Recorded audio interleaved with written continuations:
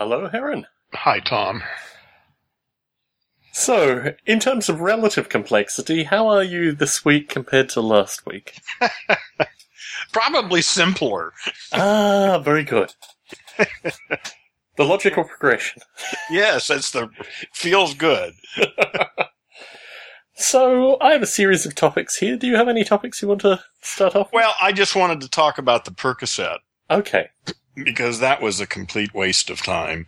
I kind of warned you of this. So, for folks listening in who may wonder why I just mysteriously started talking about opiates last show, Heron and I had a discussion offline associated with Percocet, Oxycontin et al., and I was kind of the mind that you would be feeling as you're feeling currently. Do you want to explore it at all? Or well, how do you seem to think I'm feeling?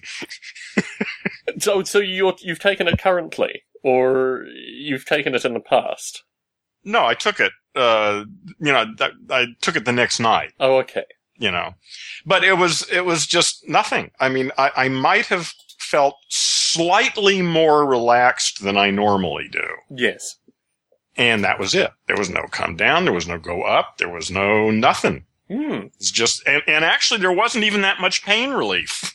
I've got a shoulder injury. Well, I'm not quite sure what it is, but I mean, if I do certain things, my shoulder hurts. And so I was going to use that as a test. And it wasn't as bad as it normally is, but it certainly didn't stop it. So my wife could have had a stronger dose than what you took. I mean, I've got no way of comparing it. I certainly noticed the effects, but I didn't notice the effects greatly. But I did notice, I mean, the emotional come down was very different than, the come down was far more noticeable than the effects of the Oxycontin. Okay. Yeah, there was no come down. There was no nothing. It was like I hadn't taken anything at all. Real. Like I say, I might have been slightly more. I mean, I'm usually pretty relaxed, but I might have been a little more relaxed. Which was nice. I mean, that wasn't bad, but, But compared to a standard, 4 or 5 glasses worth of Sunset Blush, I mean... Oh, yeah, oh no, way less than that. Yes. It was like, well, it wasn't like anything. It was like I hadn't taken anything at all. It was quite a surprise to me, actually. I didn't know what to expect, but I expected something. Yes. Well, yeah, I guess that's what I was pointing towards. I mean, you've taken codeine previously and other things like that. I mean, you're familiar with the opiates? No, I've never, I mean, I think I took something like that 30, 40 years ago after an operation on my wrist. Mm-hmm. And I did they gave me something before. What the hell? I can't remember the name of it now. Before I went into the operation, that was really good stuff. Whatever the hell that was. I wanted some more of that. But yeah. So anyway, it was just nothing. It was, like I say, maybe it was just not strong enough. Maybe I need to take 8 of them or something. But, I think probably this. Well, I don't know what to think, really. That's the end of the story. Not much to it. Yes.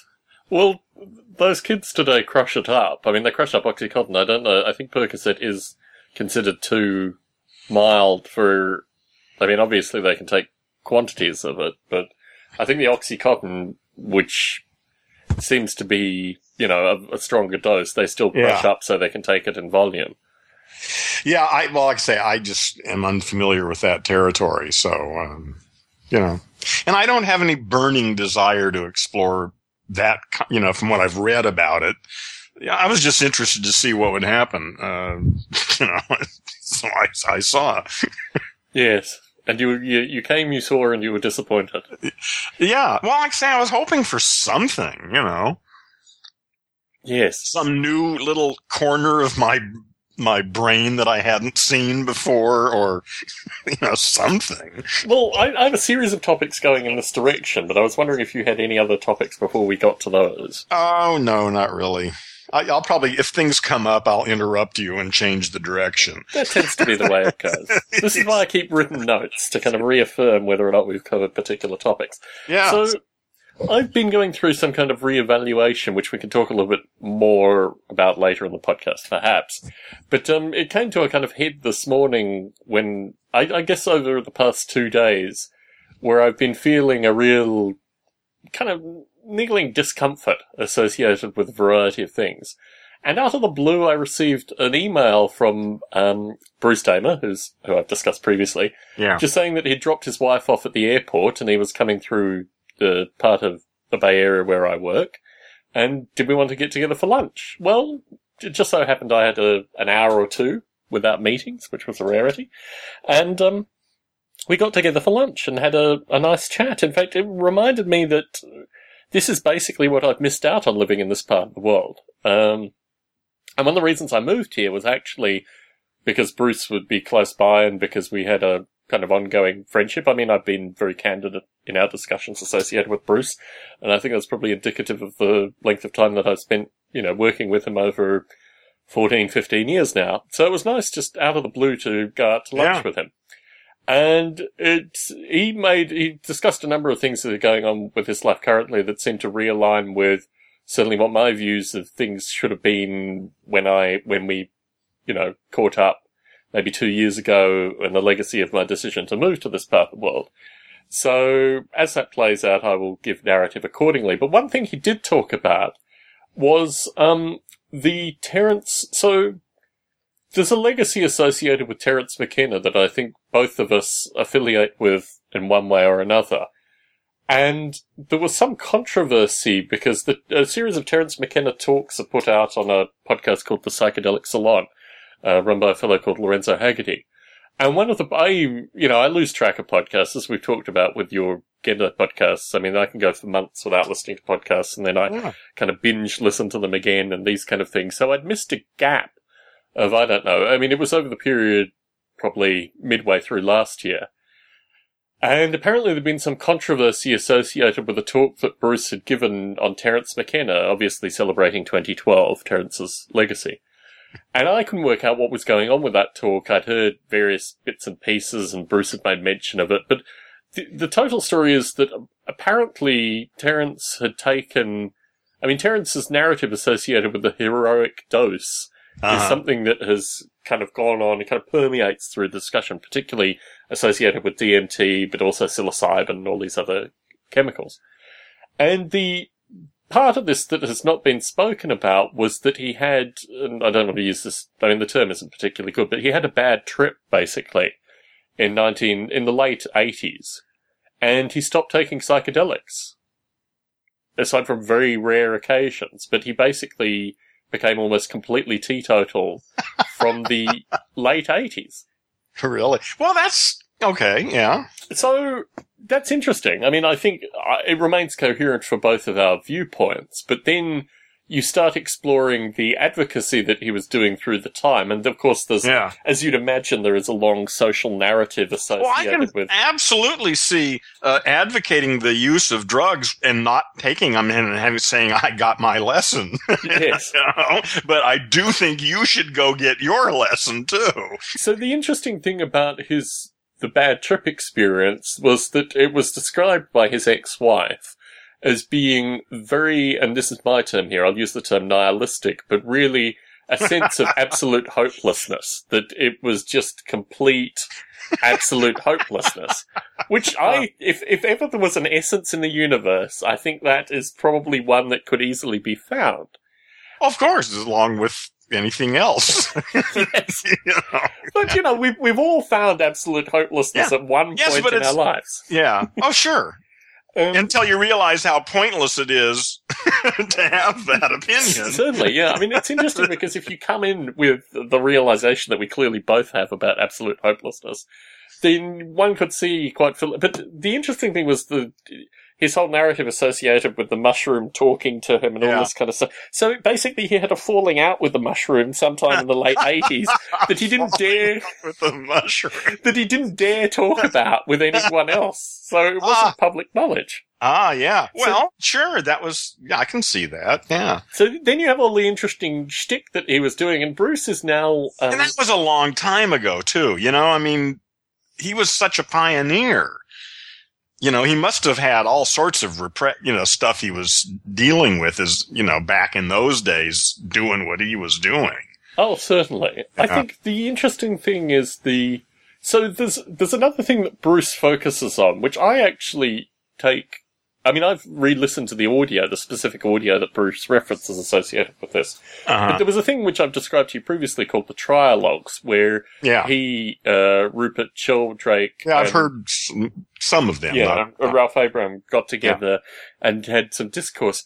So Terence described a circumstance associated with computers existing on virtual computers, which exists today, and the ability of these virtual machines in the virtual environments already created by computers having an ability to change their code, which, funnily enough, exists today as well. In fact, it fits into another topic. What year was this? So this was in the mid to late 90s. So the mathematician and the biologist, Sheldrake and Abraham, said that this was a paranoid delusion and that he should stop saying this publicly. So Bruce is actually very sympathetic to this, that it was a paranoid delusion, but I actually know, literally in the past 3 days, I have spent time with, an academic and an engineer who developed these systems. So my view is that it's very, it's kind of extreme nerd. You need to be an extreme nerd to understand how these systems operate. But he did. You don't need to understand how they operate. Well, exactly. The question is, and we had this discussion associated with Watson, I think, maybe 2 years ago, the Jeopardy playing computer, that I know both implicitly and explicitly that there are systems out there that are beyond my knowledge, but also exhibit properties that are cumulative based on things that I've observed at various points of time. And moreover, if I take the logical progression associated with that, there are probably some pretty amazing systems out there. And that we haven't even begun to imagine yet. Yes. Yeah. So this is the the hardware has really made a big difference, obviously. Well, the hardware and the concepts. I think it's a combination of two things. Well, the hardware leads the way. Yeah. No, that's silly. Anyway, no, they affect each other, yeah. So the interesting thing is that Bruce is very negative about this vision of McKenna, and I'm very positive about it. Negative about what? The vision of the virtual computers writing their own code, and this existing in almost like a virtual reality universe that humans are yet to explore but will be put into. And this whole notion of... Bruce doesn't like that idea? Bruce doesn't like that because he's got a long narrative associated with... Because he goes and talks at the Singularity University, and he integrates himself with Singularity folk periodically, and he has to maintain that narrative, whereas I don't. And my view is that actually... Does he really think he has to maintain some sort of position? It's interesting because I've tried to... obviously when conversations are recorded, things have to go in a particular direction. But I think actually, as with Kurzweil, there's a genuine naivety associated with the technologists or futurists or whatever what you want to call them, because they don't actually see a lot of the kind of, nuts and bolts trench work that most of us who work in these enterprises are exposed to. It's a bit, when you dig in the salt mines, you get a better sense of, the salt, for want of a better term. And I think the nature of the kind of visionary futurist is always very removed from, what constitutes a day-to-day how the code gets written. Exactly. But not only how the code gets written, but how the code evolves, Yeah. Well, it becomes, that's really, those questions, of course, are fundamental ones for the next few decades, certainly. At least. Yeah.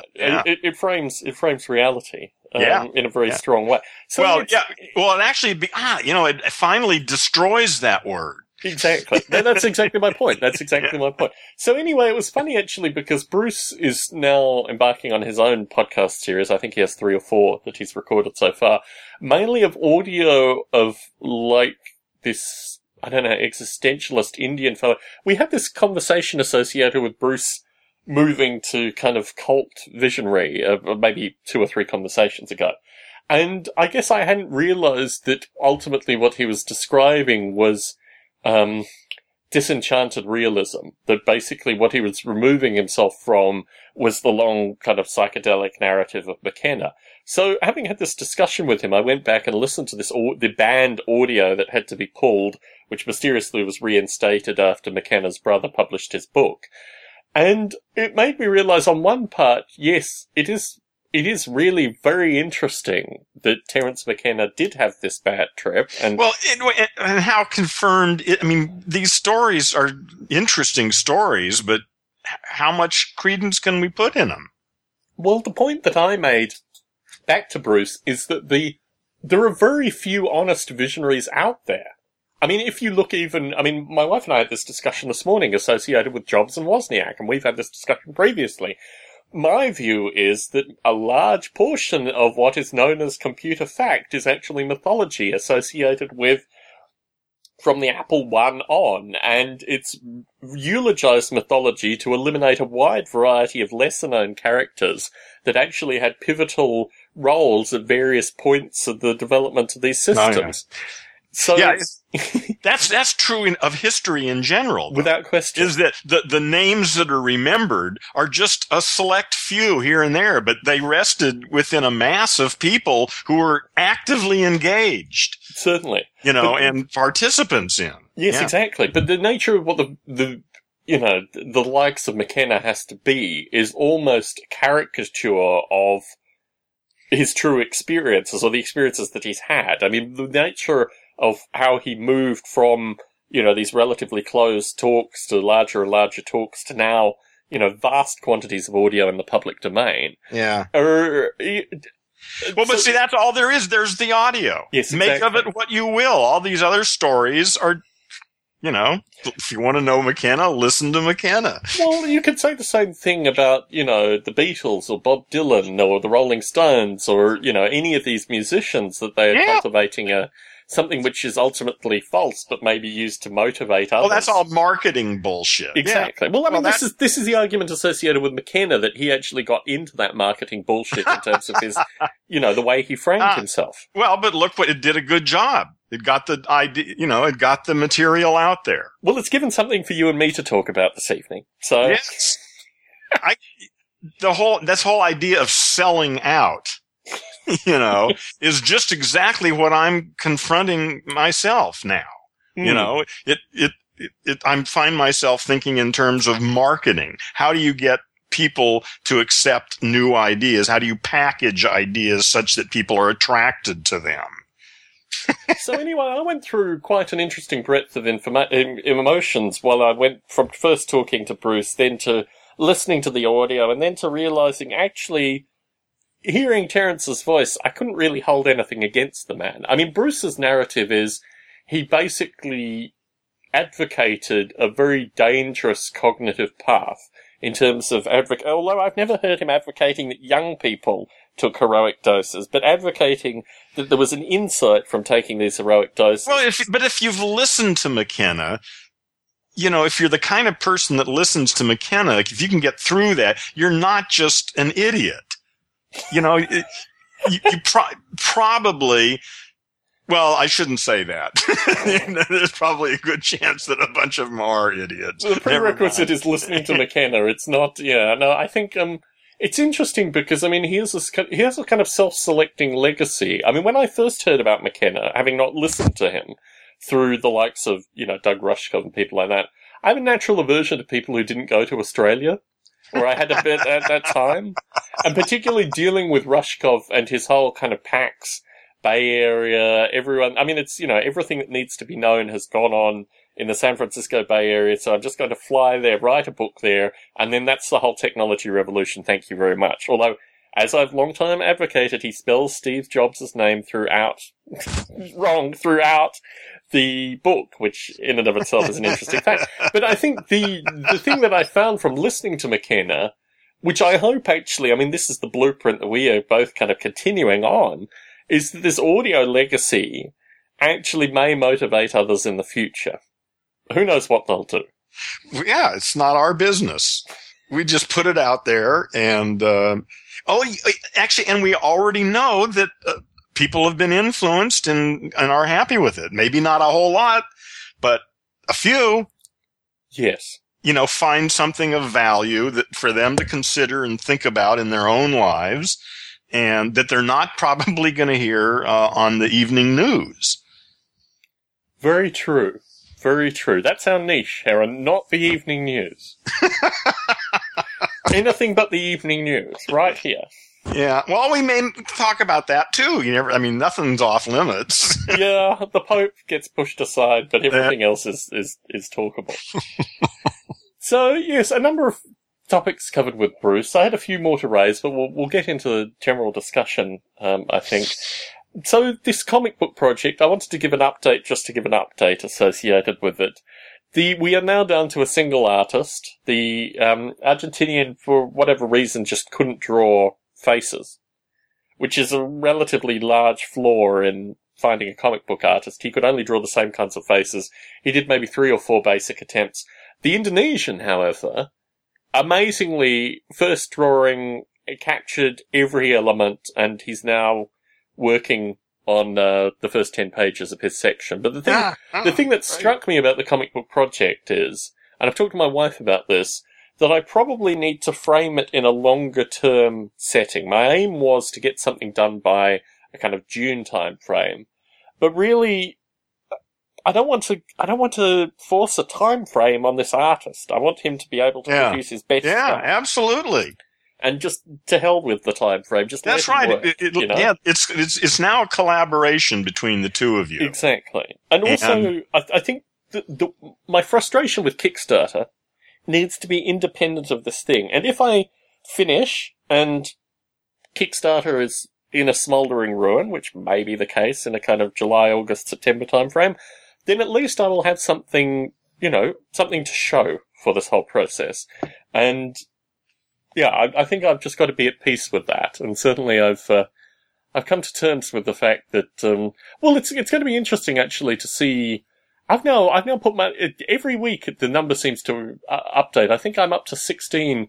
It's going to be more than 16 projects that I put money into through Kickstarter. And so far all I have is the caramels.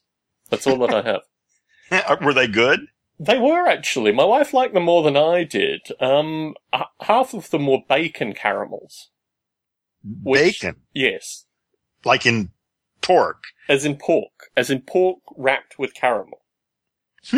Which was, I found it just a bit too salty, but my wife seemed to gravitate towards that.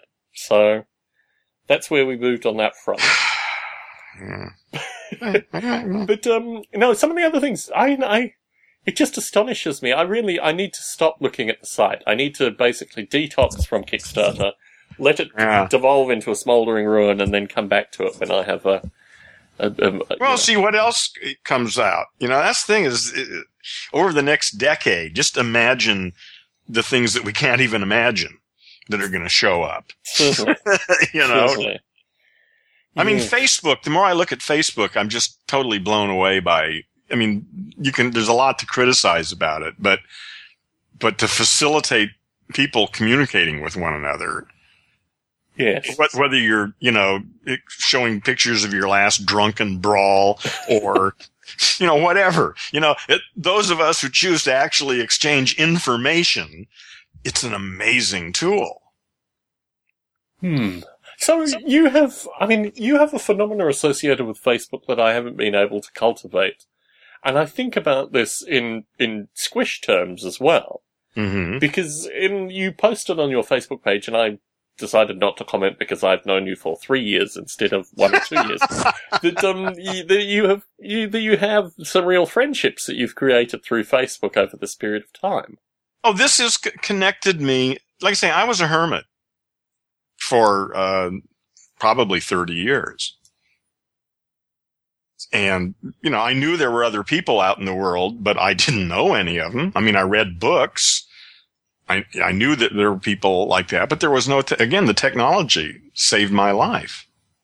Now I know people all over the world that I think of as friends. They're people I talk to regularly.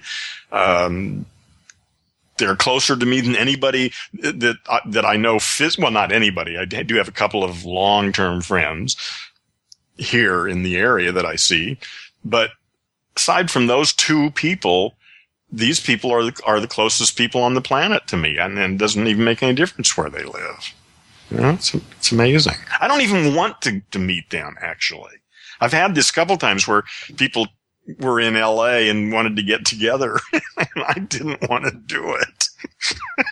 Yes, you are in a kind of hub city, aren't you? It's interesting. I befriended Tom Vine on Facebook. Yeah. I don't get the sense that he knows who I am, but I don't really care about that. I was just more interested in, being part of a kind of broader Heronstone community. Yeah. And it was interesting actually seeing his photographs and things because, I mean, as he talks to you, you can see those periods in his life kind of captured in photographic form as well, which I found quite interesting. I've never even looked at his photos. Oh, haven't you? You see, I use Facebook for something distinctly different, Aaron, which is just pure unadulterated voyeurism. I mean, I use Facebook. I do that too. I do that too. But I use the news feed for that. Yes. Yeah. Because then because at least the voyeurism is of a group that I've sort of selected. Well, so it's sort of focused, Via Facebook this week, and this actually fits into multiple topics, including Facebook voyeurism, I saw a post that Australia has experienced 21 years of consecutive economic growth, and they have an unemployment of roughly 5%. And this is lauded as a very positive thing, because the government is currently unstable there, or whatever it might be. And it's interesting, actually, the framing of this, because the first thing that occurred to me was, that's not been my experience of Australia, and every time I go back to Australia, I get the sense that there's economic prosperity, I just don't get the sense that it's accessed by the population in any meaningful sense. And it's one of these curious things, particularly, when they say the stock market is up. I mean, here, unemployment is relatively rampant. But the cost of living in Australia is just off the charts. I mean, of my age group, very few people can afford, no one can afford to buy this kind of houses that, my parents' generation own quite comfortably. It's one of these things where if you get on the roller coaster at the start of the upward trend, then everything's fine. But if you get there, 5-10 years too late, you're screwed. Yeah, absolutely. And as my generation has. Well, in that game. Yeah. I mean, obviously it's time to play a new game. Well, that was my feeling, and I got off the island, didn't That's I? Right. So, That's right. It's interesting, actually, because I was reflecting on the people I know who stayed in Australia and what their economic, what has happened to them financially, professionally, these kind of things. And I think the group that has been extremely successful, and I went to government-run education. I didn't go to a private. But crocodile trainers do very well, I hear. Of the people I know who've stayed in Australia and have done relatively well for themselves, they've either gone into the public service, which has kind of given them, comfortable kind of middle-class living circumstances, or in the case of a number of the women I went to school with, they've married business owners. And basically completely elevated their social standing by, marrying into money. And it's interesting, actually, in terms of the kind of Facebook folks that I'm attached to, because you see that in a really striking series of photographs. I mean, this is the kind of voyeuristic, economic voyeurism that Facebook provides to me. Oh, yeah. Is that I can see, and the folks that didn't do either of these things seem to live, okay. But, I actually like the volatility. I like living in an economic environment where, occasionally house prices go through the floor, so I can actually afford to buy a house. And, these kind of things. I mean, food, for example, is remarkably cheap. I mean, it's interesting, actually, because the Australian model of food subsidisation is that you subsidise the farmers, and then the farmers still charge what they want to charge, which is kind of what occurs in the US, but it's just slightly more pernicious in Australia. Yeah. But it's a very strange, so these two indicators should never be used, I think, in order to represent. I'm surprised that you find that acceptable,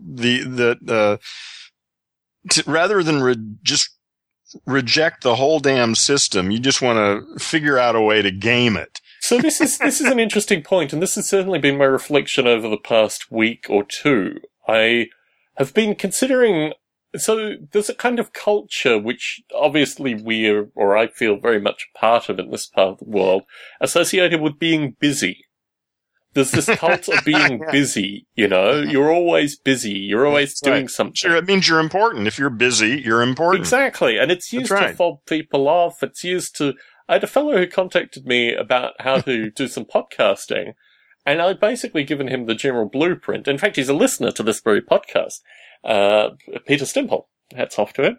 And I realized that I through aversion, through seeing the use of the busy term being used, I never actually refer to myself as busy. I may not have a lot of time to stare at the wall, to use a Heronstone term, but I certainly don't, because in circumstances where people need me, I'm typically highly available, and, whenever I can make time, I'll make time. But I would certainly, when I think of my life, I think of the production component of it still as very much a central part. In terms of producing these podcasts, in terms of producing novels, in terms of doing these things. And it does take a vast quantity of my time that I don't think regular people do. When I talk to even my co-workers... people. Well, you mean people with no point in living? Is that what you're talking about? I'm not talking about that. Because, look, I'm not making any claims associated with the principles of other people's lives. I just feel... the psychology of production is something which I feel very much in the minority associated with, but I do find kinfolk, Yeah, I don't think, most people I don't think are the slightest bit interested. On the planet, most people are just trying to survive. Yes. And the rest of them want a 50-inch TV and a new car. Yes. So production is for a tiny little group of people here. Certainly. But, I've thought about how can I, which I guess is your narrative. This is associated with what you're trying to do this year in terms of understanding what you want to do, basically, and being able to take a step back. And as I look at my calendar... No, it's definitely not a step back. Well, you know what I'm saying. You know what I'm saying, though. I'm not saying... Yeah, no, I know you didn't say, but it's not that either. It's, okay. I don't know what it is. That's the beauty of it, is I've decided to reject any metaphors. Yes. So, it is a good metaphor. It's just I'm not going to accept that one either. Certainly. I'm sorry. Go ahead. So, my own view is that, I've gotten the sense, and this is to do with my physical body more than anything, and a large part of it is also going to the gym, that something is really fundamentally wrong, that there's something that needs to be resolved through this process. And I'm not really clear what it is, but I think it requires, and this has been a, constant ongoing occasional topic for us, there has to be some form of radical change going through this process. And see, first of all, I'm stuck on classifying it as something is wrong. Mm-hmm. See, that's one way to look at it. It's also just as reasonable to say, I can see a whole lot more than what I've got. No, because it's not, if anything in terms of resources, I've got nothing to complain about. And that's part of the problem, because I think the resources... No, if you're in a perfect position. Yeah. If you're worried about, listen, I worried about paying the rent most of my life. Yeah. And that really isn't very productive. Certainly. So, yeah. So now the question for you is, so you've more or less mastered that domain. Now what? Well, I have a luxury of being able to assess what I actually like in terms of what I do. And I think that's the interesting thing that I'm considering currently, that I should probably maximize what I like, that lends itself to my survival, obviously, and then start looking at the parts which aren't part of that I still continue to maintain in some kind of critical assessment. And it's an interesting process, because I work with a number of people who have been either small business owners or independent developers, or, have had gravy trains of good size through their own efforts.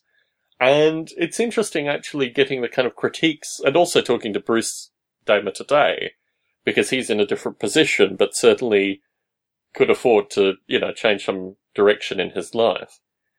And yeah, it's interesting. I mean, I think the comic book as an idea, as a test bed for something, may lend itself to other things through that. I mean, I've got 5 chapters of an open source book and these kind of things. Is it not worth doing in and of itself? Without question.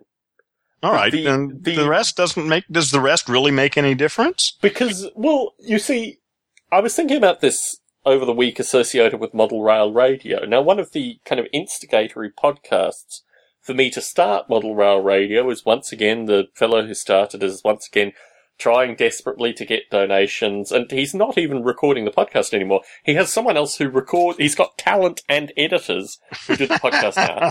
And I contacted one of the talents through the week and said, look, I can do all your hosting, I can get you, there's the thing called the Internet Archive. You don't need to charge your listeners money for this content. Do what you do best, which is producing content. And you don't need to have this constant narrative associated with, this thing is costing me $300 a month, the listeners need to pay me, which is this fellow's legacy. Even though he's no longer actually recording the podcast, he's still making demands on the listeners to pay him. So anyway, I thought to myself, I can't invest enough energy to solve these people's problems for them. No. I've already solved that with Model Rail Radio. Yeah. But I have an amazing vehicle. I mean, Bruce and I were talking about this today in terms of folks who listen to Model Rail Radio and listen to Stone Ape, of which there are a good number. And I think through this group, I think it's pretty. I guess I got to lighten up on the railroaders. No, they seem to like it. I don't know whether these are obviously the misogynistic model railroaders or whatever, the sadomasochistic model railroaders that just want to be beaten and play with trains. I think this is the group that you. Okay, good. That's my group. Yes. I finally found my audience. Yes. You can whip them with model train track and what have you. Anyway, moving on from this. So, I think the thing about it is, and we've talked a bit about time, because when you were talking about your calendar, your lunar calendar, I made the point that I actually think the problem is time itself, as in, hours. Time itself. Well, yes. That's a good one. And my frustration is, firstly, I am probably one of the most regimented people you will meet. I wake up at exactly the same time. I'm very organized in my time, but this time hierarchy is a prison cell. It's something that, and I mean, you feel this too, to a certain extent. Not anymore. I don't. No. But I mean, for example, if I said that we were going to record at 7 and instead I got here at 7:30, you would have something to say about that. You're damn right I would. So this is my point. I'm very similar, and all I see is frustration. Anyone who's not similar is an idiot. Well, this is the thing, because in my work, there are hierarchies, and the higher people go in the hierarchies, the less reliant on time they are. They just don't care. Okay, well you can get away with it in this system if you're in that position. People will adjust themselves to whatever the hell you want to do. So, fine. But this is my point. I mean, my point is that if the serfs are controlled by this time thing to the point where, they're rising and sleeping, or, mandated by this. Oh, yeah, the calendar rules people's lives. Yes. Have you ever noticed that Monday through Friday are in the middle and Saturday and Sunday are on the opposite ends of the calendar? Of course. Why is that? Why isn't it? Because your production is the most important. That's right. Your weekend, fuck your weekend. It's not important. It's just simple little things like that, but that's the way people think. So I'm looking towards, because I think if I can create my future, which I believe I can, I'm looking towards. If you only knew what the hell you were. Well, no, but I mean, no, look, seriously, I think what I've seen up until now has basically told me what I like and what I don't like. And I'm growing into a position where what is told to me in terms of the next logical step is exactly the opposite of what I want to be doing. And it's interesting because I was talking to Bruce Damer today about my experience at the Artificial Life Conference. I saw a whole lot of up-and-coming kids, basically, who were, PhD-level university students, and they had taken the easy path. They just kind of slopped between, degree into this position. They had, no understanding of grit in terms of historical grit and these kind of things. They just moved the easy path. And I've tried to avoid people like that because it makes me feel dirty to be around those people. Firstly, I have very limited abilities to converse with such people. But more importantly, I just feel it's like a different species. I mean, you've talked about this they're not doing what you're doing. So they can do what they're doing. You do what you're doing. So from this, I realized that there are certain things that I need to define, what my future looks like in some regard and aspire to reach some of these goals and the impact of time.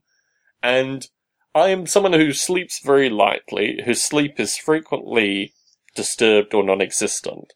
And because of the regimented nature of my life, it was worse when I lived in Las Vegas, but it's still pretty bad here. I don't feel that the time constraints that are applied to me actually are to my productive benefit. In contrast, when I worked with startups, although I got considerably less sleep, I was able to sleep roughly as I wanted to sleep. I would start working when I wanted to start working, and I'd stop working when I wanted to stop working. And the regimentation of the 9 to whatever day or 8:30 to whatever day was just by and by. If I needed to sleep, I slept. I worked when I needed to work, and I was far more productive, and I felt more intellectually fulfilled in this environment rather than this kind of regimentation which is associated with things which are completely independent of what I should be doing, Yeah, well, the whole survival issue is part of what I'm fighting for. I mean, really, a world that survival, the real issues in life are what am I going to do that's going to be fun or contribute to making the world a better place. Amen.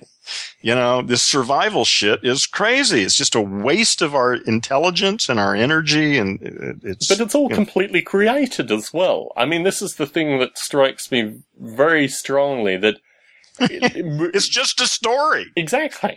It's just a fucking story. Exactly. We could create a different story that would be a hell of a lot better. Yes. Amen. So, when changing the topic slightly, my wife has commented along this line. It's worth talking about because I found myself today experiencing this. When I enter social groups, I am one of two people. Yes, the other half. I'm either relatively... The worse half. I'm either really quite passively easygoing, almost kind of jovial, or I am really aggressive. And you got two ways. It depends upon what you had to drink, probably, right? Well, I don't drink, so it's not about that. So this is the interesting phenomenon. What kind of situations how often do you find yourself in these kinds of situations?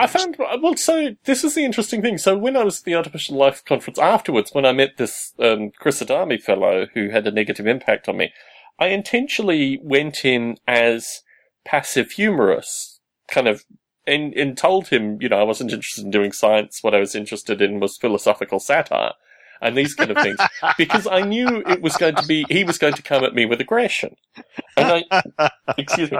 That's a great start. No, I knew that basically I would have to be the opposite of what he wanted. But, I mean, for example, today I was, as I'm frequently thrust into some meeting with a group of people who didn't know me, didn't care about the circumstances, and then the standard practice, which really comes from early childhood, a lot of this is early childhood programming, where the group was asked to introduce themselves. They got up to two people, and then there was a fellow who liked to talk a lot. And it stopped. The introduction stopped, the descriptions of why people were in the meeting, what their needs were in the meeting. Was anybody running the meeting? No, this is you see, this is always my thing. I run meetings with military precision. I don't like long meetings. I like meetings to work through what needs to be worked through. Well, it depends on the meeting. I mean, they're all individually different. No, my view is that basically, if meetings go long, it's indicative that basically there probably needs to be either another meeting called, or the meeting is just being completely and utterly mismanaged. When meetings go on for twice as long as they're supposed to, and don't follow any path, then it's indicative that the meetings are being run poorly. At my previous job, we used to have these meetings that would go on for 4+ hours. We had a manager who would just allow these things to occur. And on one day, she was unwell, and I was given the task of running the meeting, and the meeting finished in under an hour. This is a that long monthly process meeting because I cut people off. I wasn't interested in hearing nonsense. I just wanted to get to the, you can talk about your emotions outside this circumstance. We've got something we need to do. Let's get it done. Yeah. Anyway, so in this circumstances I found myself today, we kind of were stopped off, and I actually had things that I needed to raise in the meeting. There were serious points that I needed to make about what was going on. And, when finally, the fellow who was leading the meeting asked if everyone understood some point, I looked somewhat concerned. And then I just laid it out. I took no prisoners. I really took to task basically the whole principle. And I thought to myself, and I get into these circumstances. My wife says when I'm in social groups, I'm typically this way. She says this is kind of my default social group behavior. You should take over. Not to take over necessarily. It's interesting, actually, because I met with a fellow who I knew when I was in the UK. I worked for Ericsson for a period of time in the UK. And I don't actually, aside from a few small incidents, I don't actually remember that job at all. This was after I'd just come over from the US, and I worked there for 4 months. 2 weeks were in Sweden. A month was in the US and on the East Coast. But I remember very little about that job, and I was talking to him. I said, how did I even get the job? And he said, you came in, you basically scared all the management staff. I came in and talked to you. I left saying, there's no way this guy's going to take a job with us. We made you the job offer and you accepted it. And I said, yeah, actually, I remember some of that. But it's funny because it's really like two distinctly different people. And the funny thing is, my survival instinct is angry. My survival instinct that kicks in these circumstances basically has to get the job done. It is so completely removed from, what I would consider my, normal self. But it is very The question is, does it work? It does. And it's like an out-of-body experience. It's like I'm actually watching myself say these things. So it's the worst possible circumstances is get me in a meeting for 2+ hours, which does nothing. And then I will particularly, if I do know the parties and I've worked with the parties, I'll usually just sit on my hands. Obviously you're in there, you have your bosses. You're talking about business meetings, right? Not just some civic action bullshit. It's almost always business meetings. Yeah. That takes a lot of balls to just say the truth in a meeting where you haven't already made damn sure you've got your allies. Well, the thing is because I would imagine you'd be gone in about 30 minutes. Oh no, you see, you've got to understand the whole alpha nerd phenomena. If you don't understand the alpha nerd phenomena, because most nerds want to be beaten on some psychological level and then they want to be reassured.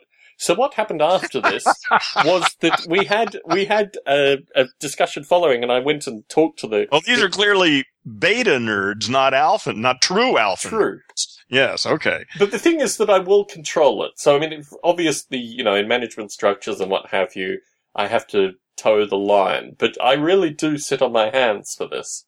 But it is interesting because when I'm in social groups, and my wife has said this because she introduces me to the folks she's met in this part of the world, I tend to be not necessarily dismissively aggressive, but I will satirize people's behavior in front of them without care. Yeah. I just don't care. Yeah. Yeah, that's not the best way to win friends and influence people. This is the interesting thing, though. No, I think it's actually been remarkably successful because, firstly, people remember me. Yeah, and they also realize to a certain extent that the kind of shit that they're doing is not going to get a good response around me, so they better try different shit. I mean, I think if they're paying attention, yeah. Oh, right. I make sure they pay attention. Yeah, Believe me, Heron. I mean, this is the interesting thing because this is really my father. See, that's what I did. See, for years, I went out of my way to be as offensive as possible. Yeah. And I figured anybody who could get past that is probably somebody I might be interested in spending some time with. And it worked great. I think also it's becoming more with age. I mean, I think there was a period of time, actually, my wife tells stories of when we first started dating, but a lot of that was, it was just a strange period in my life. And now I've kind of, now I'm slightly older. I realize that How old are you now? I'm 36. Oh, God, what an old fart. I know, Heron. I know. Man. Okay. Thank God I'm going to the gym, If I wasn't going to the gym... Yeah, that's smart. That's really smart. Man. Keep that up. It's funny, actually. Aside from the mirrors, I really have a relatively strong aversion to looking at myself as I'm working out. And they are just omnipresent. There's no need to. Oh, you're doing it at the gym. Yeah. Yeah. Well, I kind of like the gym. The mirrors weren't a problem for me because where I worked out, they weren't around. So, yeah. I tend to find myself working out by windows, but then again, you have this whole thing associated with, working out over an appropriate window. So, the tennis courts are good, but, the young girl's swimming window, you probably don't want to be working out in front of. I mean, there are all these kind of social norms that, work into where one works out as well. But you don't have to obey those. That's the beauty of it. Because it's just bullshit. You can go right there and do any damn thing you want to. I guess you can. Yeah. But it's having, certainly in terms of both my upper and lower torso, having a very good effect on me. So, yeah. Well, it pretty much takes care of it. Now all you got to worry about is your brain. You got your upper and your lower torso. Yeah, I've always been worried about the brain part. But anyway. So, through the week, I framed and contacted a fellow called, David Van Nuys, that's his full name, but he's known as Dr. Dave in podcasting circles. And he has been running for, I guess, the past 7 or 8 years, a psychology podcast. Mm-hmm. And he lives, I don't know, in the North San Francisco Bay Area. So I contacted him this week with the express purpose of getting in contact with PTSD psychology folk to, offer some initial discussion to our often talked about topic associated with getting some form of the stupidities in front of folks returning service folk. And I got a very nice response back from him, which basically said search through the Shrink Wrap Radio website and, find folk that interest you through that. I think there was a little bit of confusion because I referred to my friends who were doing VR PTSD work, and he pointed me to someone who he'd interviewed who'd done VR PTSD work. But certainly on his site, I was able to find, I think, 4 academics that were doing various aspects of PTSD work that could certainly provide some insight. And this fellow had the benefit that I think he was in, was it UC San Diego or somewhere in Southern California? So, returning to this topic, I mean, I don't want to feel that I'm, leading you to anything, but if you thought any more through the week about our general discussion associated. Oh, yeah, I'm fascinated by the whole thing, I mean, and I have nothing but questions to begin with. Certainly. I know nothing about it. So, but I think it's a perfect example of where this stuff might help. So the first thing is I would need some experience in this. There may be groups of people that meet that have, like I don't know. Anyway, it'd be interesting to talk to somebody who's been diagnosed with it. Certainly. And I think, and see what they think about it. So you go to the VA hospital occasionally, don't you? I mean, you have some connection there. Yeah. So that would be a place that you could ask. Oh, you're right. What a great idea. Thank you. See, it's so fucking obvious. What better place? And actually, I have an appointment coming up on April the 3rd. Very good. I mean, so this is kind of motivating A, B, C, Thank D you. kind of connected. See, that's why people should listen to this podcast. Because even the people who are here can learn something. Yes, very much so, very much so. But I'm sure through that there must be groups that meet that you could, attend. Well, I'd almost rather, if I was really going to get serious about this, what I'd probably rather do before meeting any experts is talk to a bunch of people who think they have. This is my point. I mean, this is what the VA hospital would point you towards. But they're going to look at me as who the hell is this guy? I mean, my sense is, and maybe I'm completely wrong because I've never walked into a VA hospital, that there should be information that would lend itself to groups anyway. I mean, there should just be passive information that you could pick up that would point you towards groups, surely.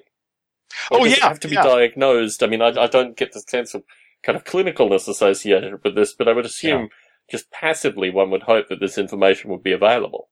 Yeah, I'm thinking so too, but I'm also thinking that if I was running these programs, I'd make damn sure that the people are in there who are there, that there aren't people like me showing up, with agendas and stuff. Oh, heaven forbid.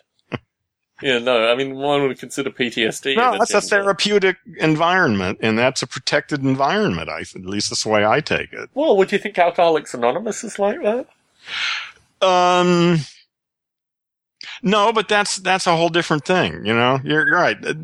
In a sense, I think it is, and I think it should be, but it's not quite the same when you're dealing with the federal government. Well, I mean, but the federal government, I don't know. I mean, I don't have any experience of the VA hospital system, but I would assume that the... well, it's bureaucratic. I mean, that's the main thing, is trying to find out who's going to accept authority or responsibility for making a decision about something that doesn't show up in their book somewhere.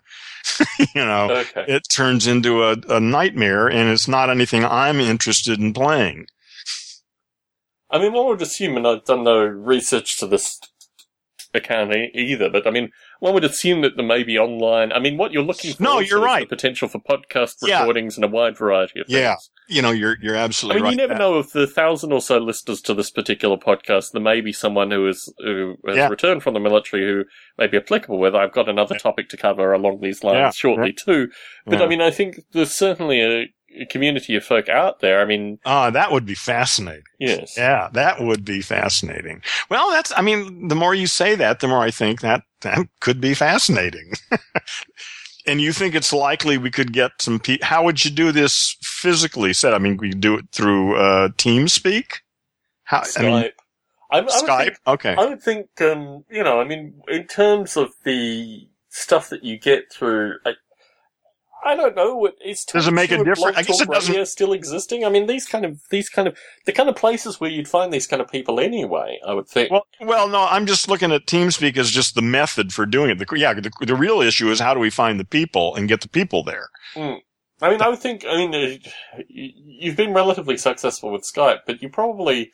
I mean, I'm sure there are groups either through Facebook or these kind of things that are partly... could start a Facebook group. Yeah, that's certainly a possibility.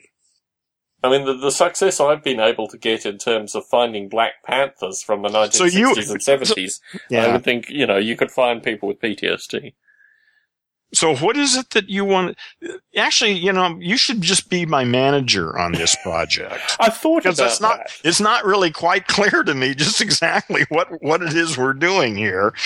And, I mean, I agree with you. I think it's a real interesting idea. Mm-hmm. I mean, because it's a clearly defined market, a clearly defined group of people. Yeah. And that's, I would really love to just talk to some people because I'm thinking this is all a bunch of psychobabble.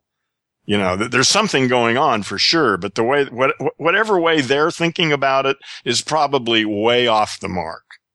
And that's the nature of Gendo. Right. In terms of actually providing some kind Let's provide some real rigorous use of language in talking about this problem. Yes.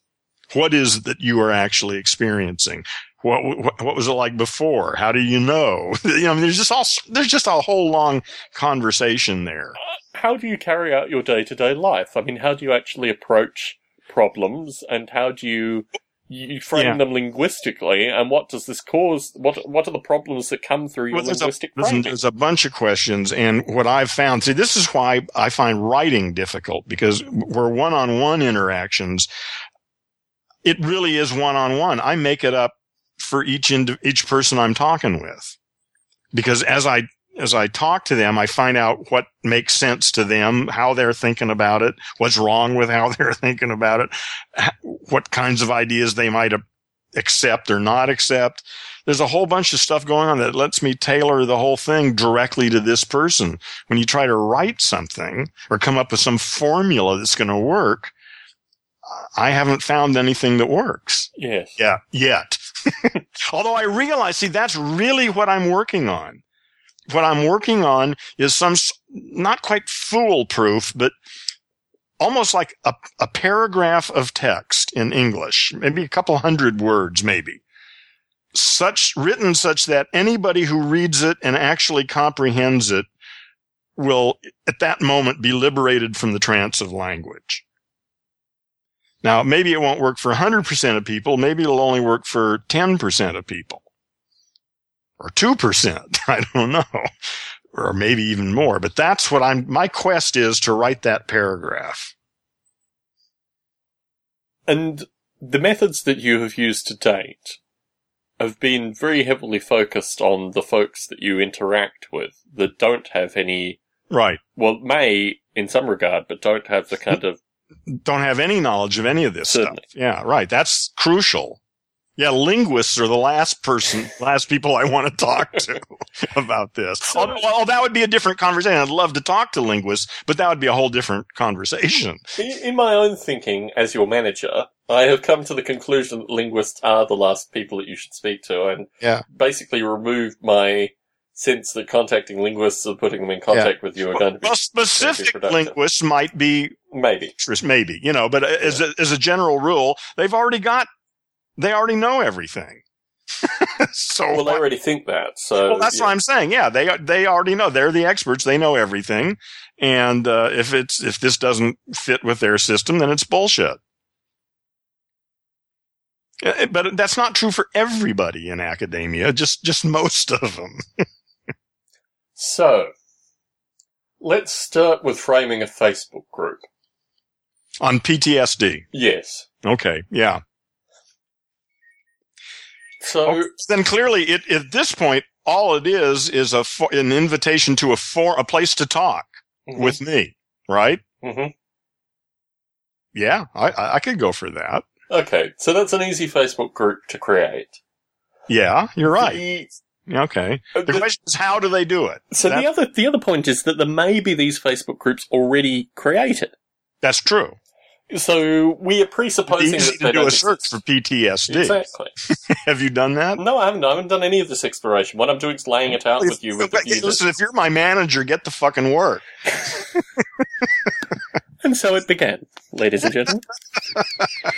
Veterans PTSD Project, Massachusetts Community Organizations, 14,000 people and 666, quite ironically, are talking about it. Okay. PTSD, all wounds are not visible. Let me just open these selectively. Yeah. This is exactly where you need to be. Right. Okay, PTSD, all wounds are not visible. PTSD, Survivors of America. Okay, so all we have to do is write the invitation. And for some reason, Facebook isn't opening them sequentially. Okay, let me try this again, and let me try this again. I found Facebook, I don't know what's going on, but it's like, it just hangs up all the time. It's not that it's hanging up, it's that I actually want a new page. No, but have you noticed that? Here's a secret that most people don't know about Facebook. Facebook's actually come and talked at Netflix about how they do their stuff. What they do is that they are basically probably one of the most chaotic source release mechanisms out there. They push everything live quickly, and then they just tweak dials to move you in and out of the latest code. So what you see with Facebook is not...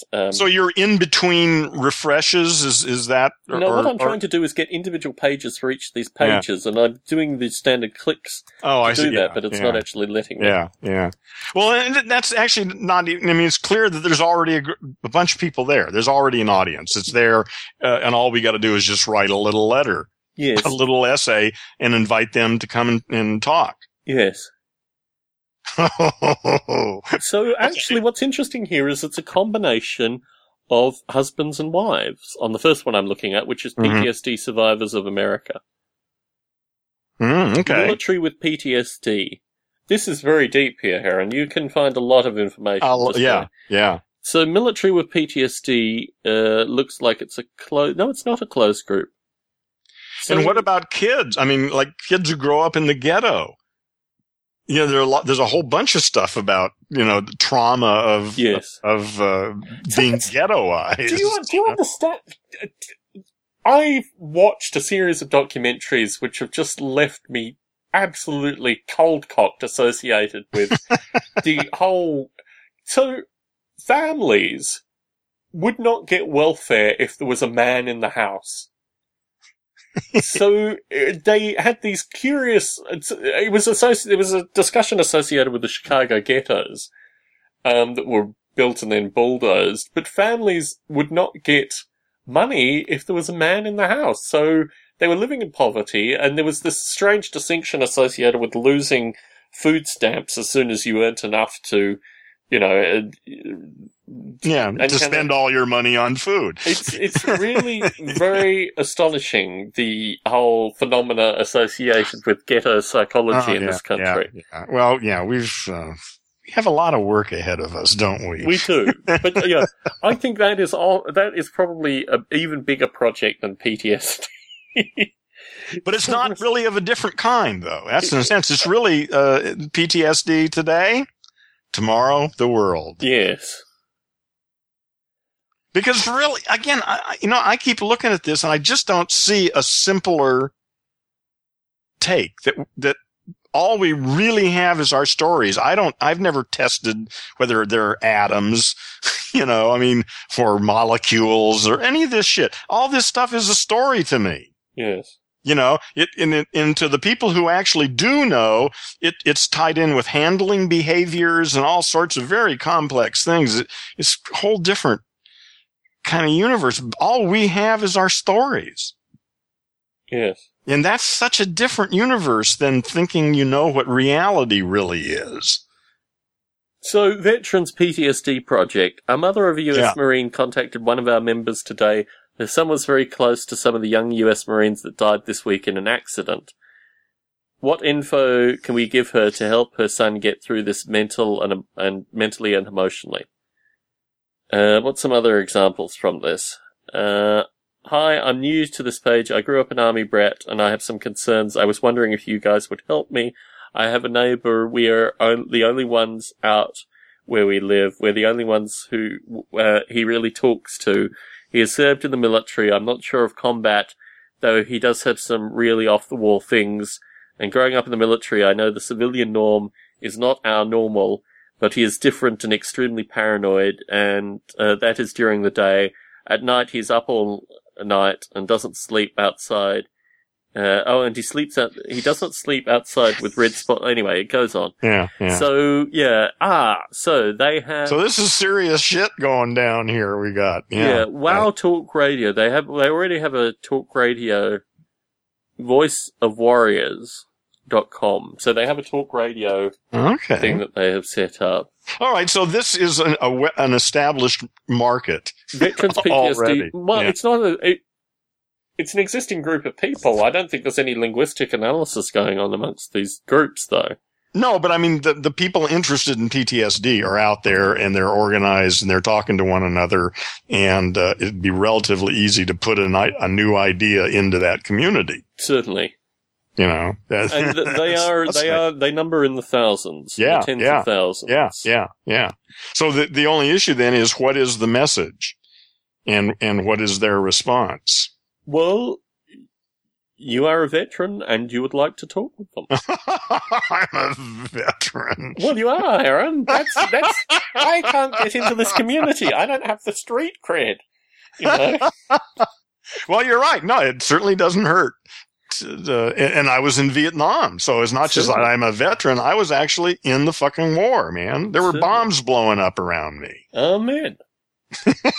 I got some cred here. You do. Yeah, So- 40 years of reading books on linguistics isn't worth anything, but, you know, he's a veteran.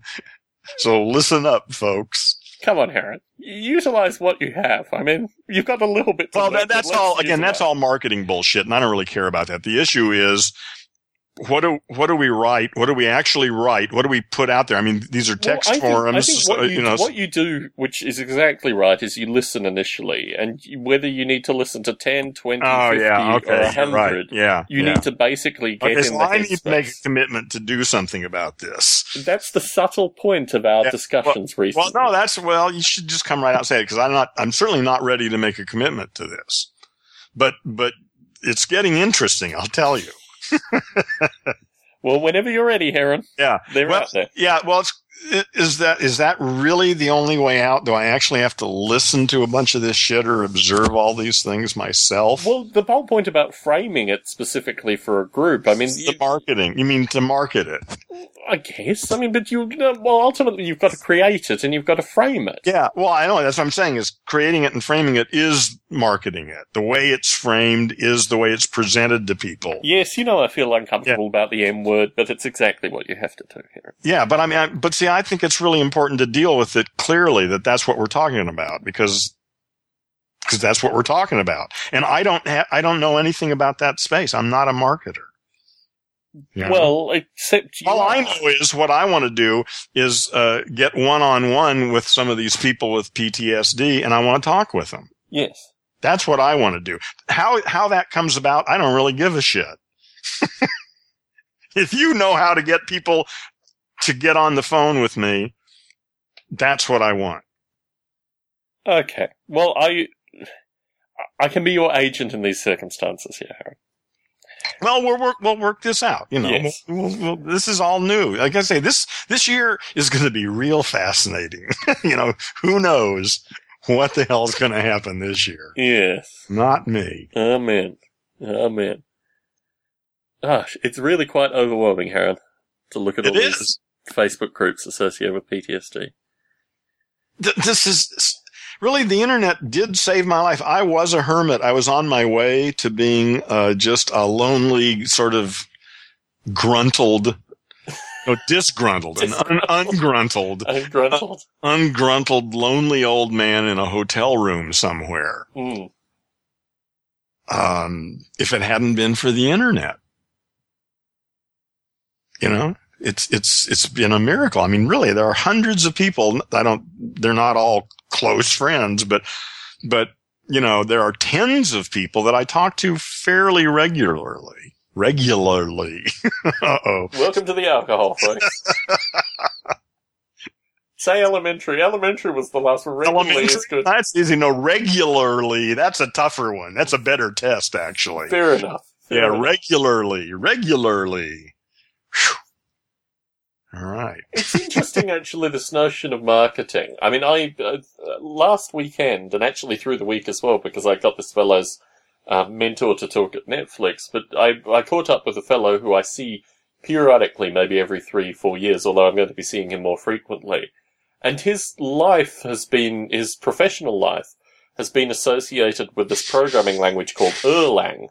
Mm-hmm. And he has Erlang? I'm not familiar with that. Erlang was a language that was pioneered by a fellow called Joe Armstrong, who came and talked at Netflix. It must be a good language. Well, it's funny because he's a Brit. He's a Brit who basically, as soon as his first job was in Sweden, so he's a Brit who's lived in Sweden for the past 30, maybe 40 years.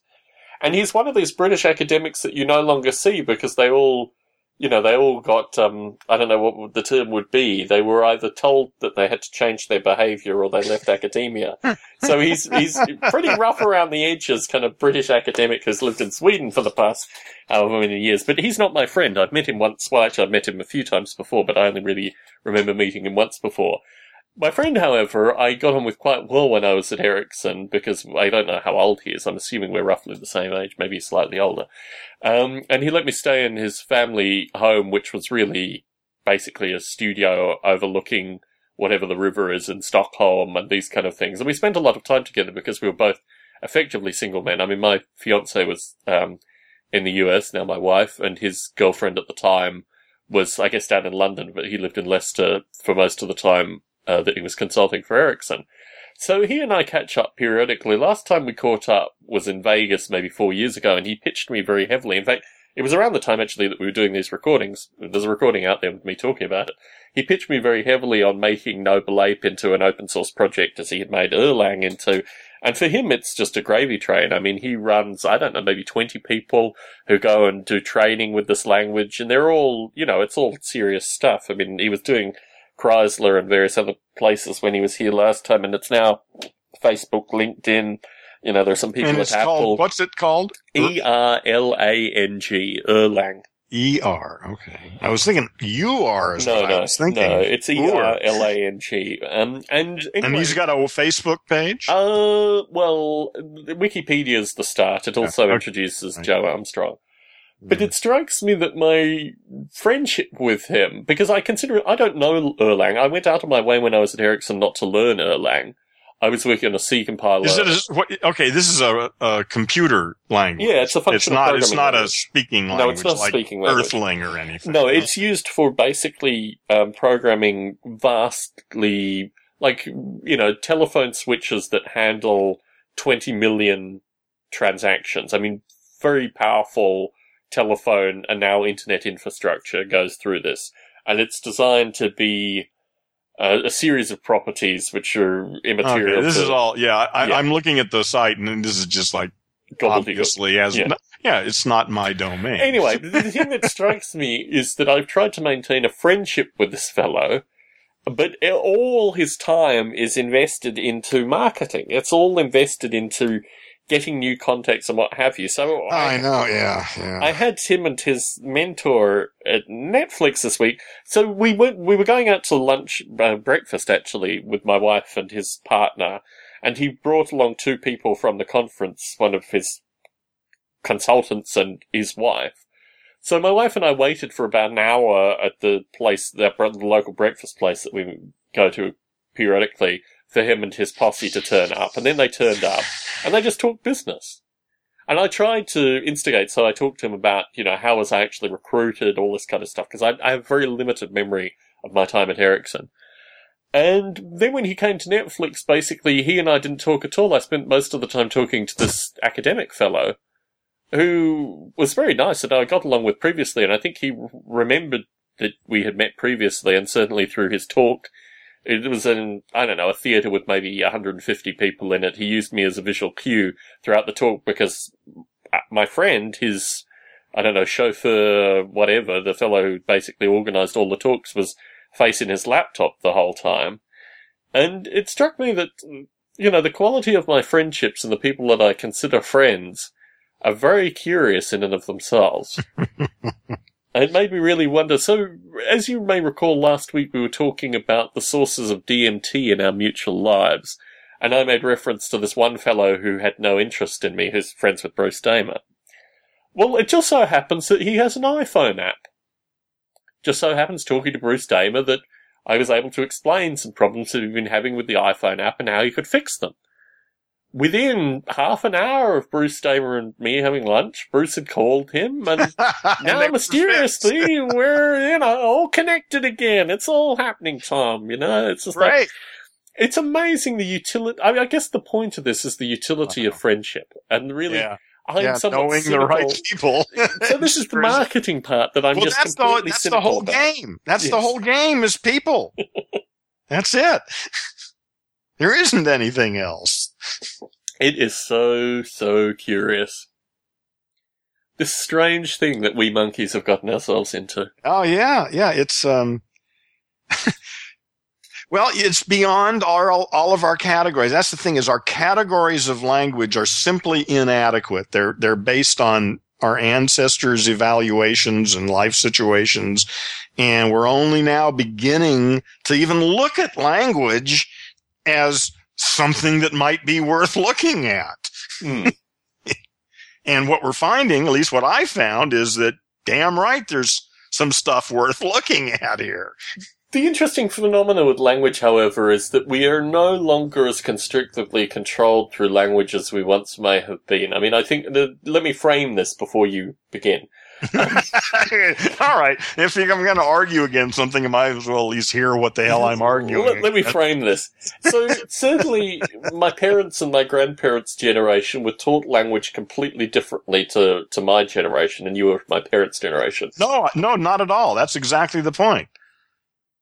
We're not talking about language you learned in school. We're talking about the way people in the first 3 years learn language. But the structure element of language and the ability of language, the formalization of language and the formalization of correct tenses and that all is taught without schooling at all. There are plenty of illiterate cultures who have more complex grammars than English. And there's no schooling. Nobody teaches them anything. They pick it up. They pick up what's really going on. Not what people say is going on, but what's actually going on. Well, this is your hope, at least. Well, no, it's true. I don't think there's any way around it. They don't have language to begin with, so the only thing they can do is take what's there. So hold it, this is a primary truth associated with Heronstone. Let's that's a good one. That's a good one. I never thought of that before. Let's rewind this. This cannot be the case. Let's explore it and let you correct yourself. No, you're right. That's bullshit. That's just way too simple. Yeah. Thank you. We won't need to dive into this one. Yeah. I guess what I'm saying is that when I converse with my grandmother, or when I was at a point of conversing with my grandmother, and we are talking maybe 4 years ago, she would constantly correct my English. Really? To the point where when you were 35 years old. Yeah, right? No, this is exactly right. To the point where it made it difficult to communicate on deeper topics. And my view is... Well, she doesn't want to do that. Exactly. No. That's exactly what she doesn't want to do. This is my point. My point is that, but her degree of pedantry is indicative of her generation. Yeah, I'm one of those pedants, I'm afraid. I really mourn the loss of the subjunctive, But you're not fighting for it. You're not in the trenches. You're not correcting my language. Well, you can't because that doesn't work. That's a waste of time. All you can do is use language well. So I think about... So my mother... I don't think my father learnt Latin, but my mother learnt Latin. Okay. And her parents learnt Latin, and they applied, Latin knowledge to discussions associated with English. I had 4 years of Latin. I went to all-boys Catholic high school. Very good, Heron. So you were of the same, I never took Latin, funnily enough. I had friends that did Latin. A few of them became linguists. Well, what's so one of the most interesting things is that word order is irrelevant in Latin. So as a poet, it totally frees you.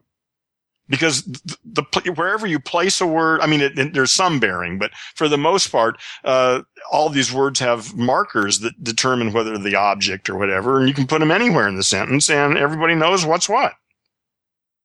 So that's a fascinating. I mean, when I first realized that just blew me away. That word order becomes a poetic choice, not just a grammatic restriction.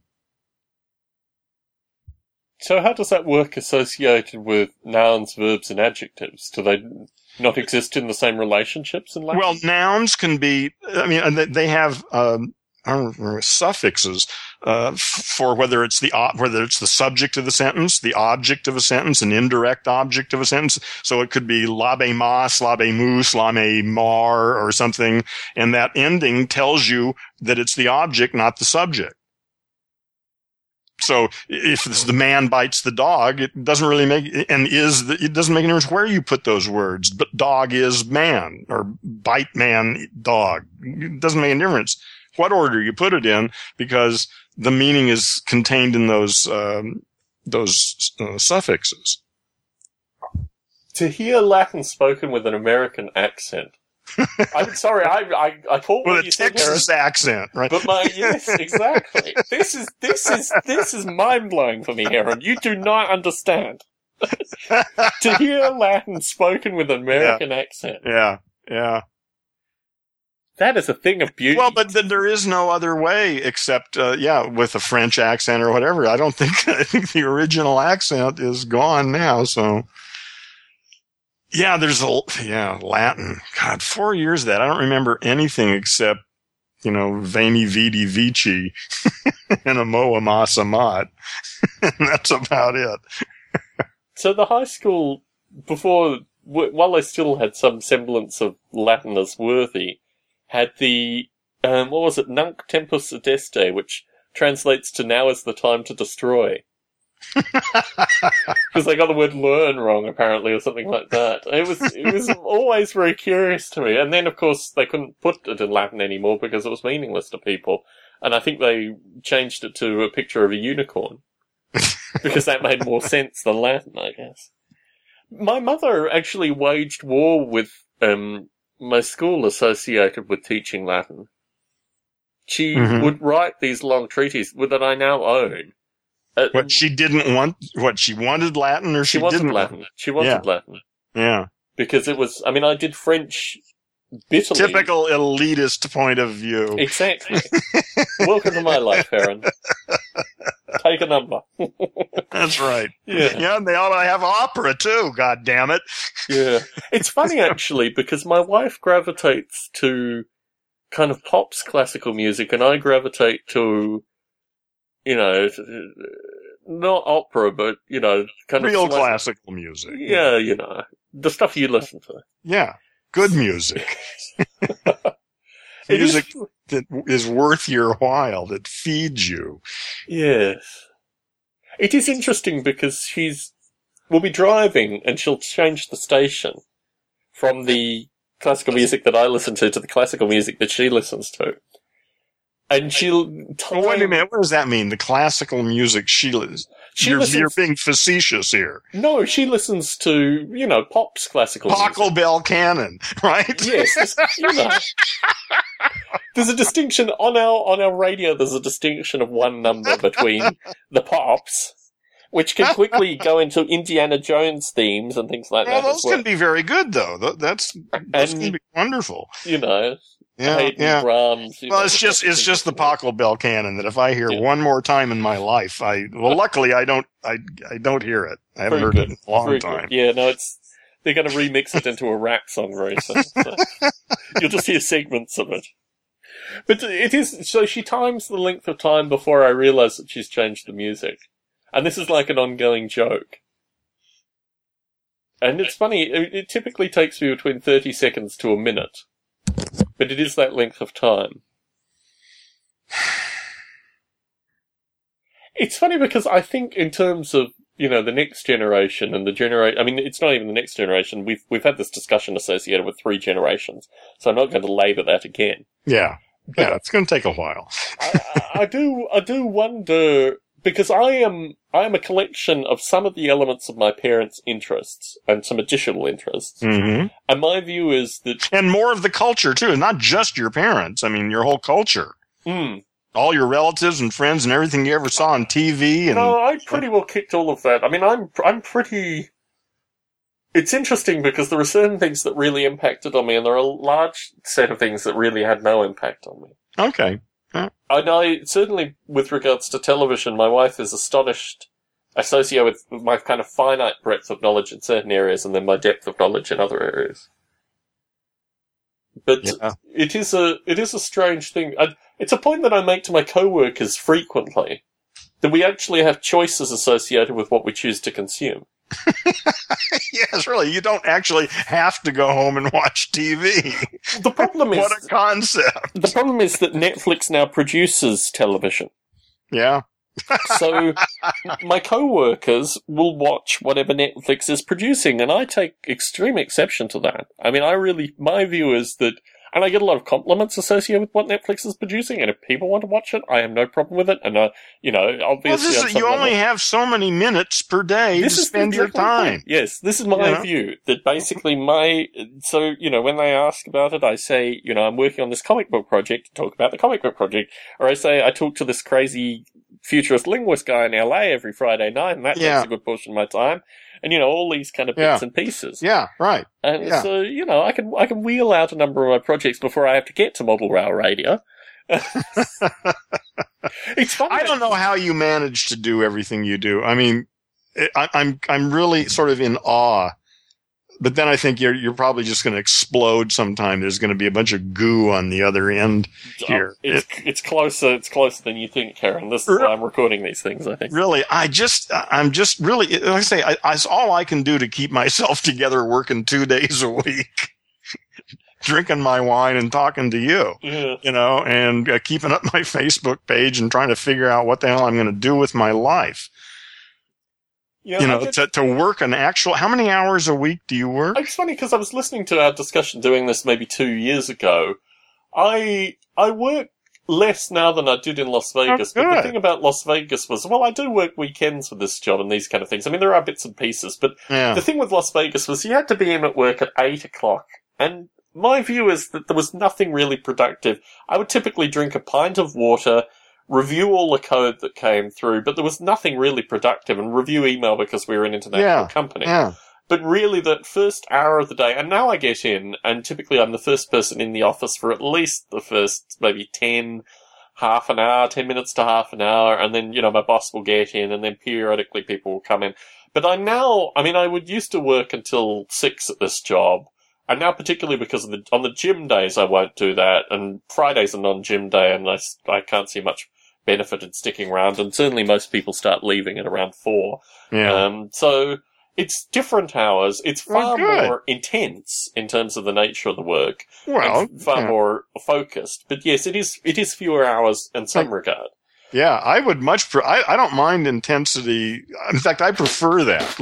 Let's, if we're gonna work, let's get the fucking job done and then get the hell out of here. I mean, I get a sense that I probably work roughly the same number of hours as my peers. I mean, there are people that come in later and probably work considerably later. Yeah, there's still people there when you leave. Yeah, sometimes I will stay until, the latest probably I've stayed at this job has been about 9:30. I might have done that. You could count it on maybe one hand, maybe two hands. Yeah. But yeah, I mean, typically the thing that really drains me is working over weekends. And with this job I have had, and over some sections I've had multiple weekends that I've worked over. Thankfully, some of these issues have been resolved, and that won't be a kind of continued format, I don't think. I don't mind, working on a 1 day a weekend occasionally. Yeah. But, they pay me an obscene amount of money. I mean, that's the thing is that's really the game you're playing. You're not going to be playing it forever. Exactly. And for right now, it's a good gig. So the remaining time that I have, I devote. You don't have any time to stare at the wall. No, I do actually. I mean, good for you. I spend probably between an hour to 2 hours with my wife doing stuff that we do together, reading, talking. We watch a bit of television. This gym thing is very good. We do that together. Yeah. We have the evenings. I mean, we both have our own projects that we work on. I mean, my wife, basically, I'm looking at a double bed here covered with 5 quilts that she's made in the past year. She's a prolific quilter, and she does, she does a lot of other stuff as well. And I think she's very interested in a lot of my projects. I mean, this comic book stuff she's very interested in, and she's certainly, Model Rail Radio is a phenomenon that she's been very accommodating with. I mean, it's really quite extraordinary. But I think the thing that struck me when I met my wife was that she was a woman of projects. I mean, she was someone who had her own life, had her own goals. Does stuff. Yeah, right. Yeah, absolutely. Because up until, most of the people I dated prior to my wife had been artists. Yeah. Oh, well, people who've got stuff to do. Yeah, but the artist phenomena is slightly different. I mean, when you frame, this is interesting, this is part of the whole recruiting of comic book artists, because they are of a different temperament. I mean, my wife is very good at drawing and had designed the logo for Model Rail Radio and designed logos for me previously, but she's not the kind of archetypical artist that I've, dated and worked with previously.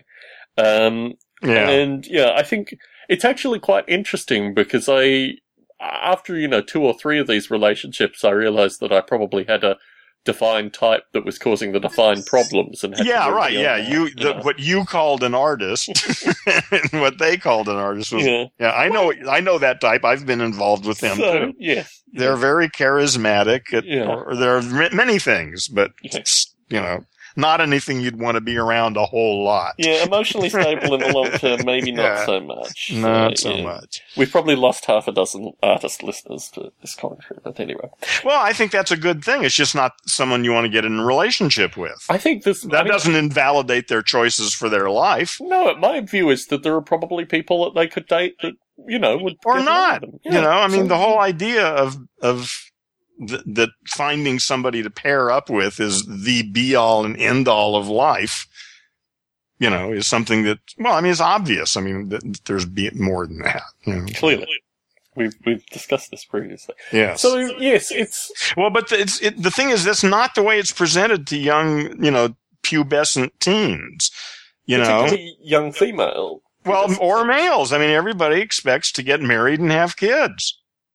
And if they don't do that, then somehow they failed. But I think there's different programming. There's different gender programming there, Heron. There's a whole bunch of other stuff too. Yeah, specific to each one. But I'm just saying this whole idea that really that's what life is about a man and a woman getting together and kissing. That's how, everything is about that. That's it. That's that justifies everything. I don't know. I think there are broader concepts in this society. There are. Oh, yeah. I'm just saying is the sort of ham-fisted version that kids get is that's sort of that was what I was brought up to believe. We have a volunteer military in this country, Heron. Part of that, the whole notion of I think there needs to be really strong militaristic narratives in there as well. There needs to be almost anti-family and what have you in part because, these young men and now young women have to put themselves into these... Well, it's not so much anti as they should just realize that the view they were given was one way of thinking about it, and there are a number of other ways, and if you'd like to explore what those are, they're all available in the Wikipedia. Not all of them, but a good number of them. Well, you can get a good start there. That'll get you started. Yeah. Yeah, you're right. Not all, what a silly thing. See, my language machine is obviously deeply in need of rehabilitation. Amen, Aaron. Amen. Actually, I can't say regularly, normally. So actually, I'm not feeling much. But I think it's the fourth one that does it. We'll see. Yeah, I can never walk in a straight line either. All the sobriety tests that are used in this country are just useless. Yeah, right, yeah. Say the alphabet backwards? Can you say regularly? Regularly. Okay, yeah. Show off. Okay, what was it? Robert E. Lee regularly. You've got to find a series of words that don't work together. I'm not even going to talk about the person who sells seashells by the seashore. Yes. Anyway, so do you have a topic for us this evening?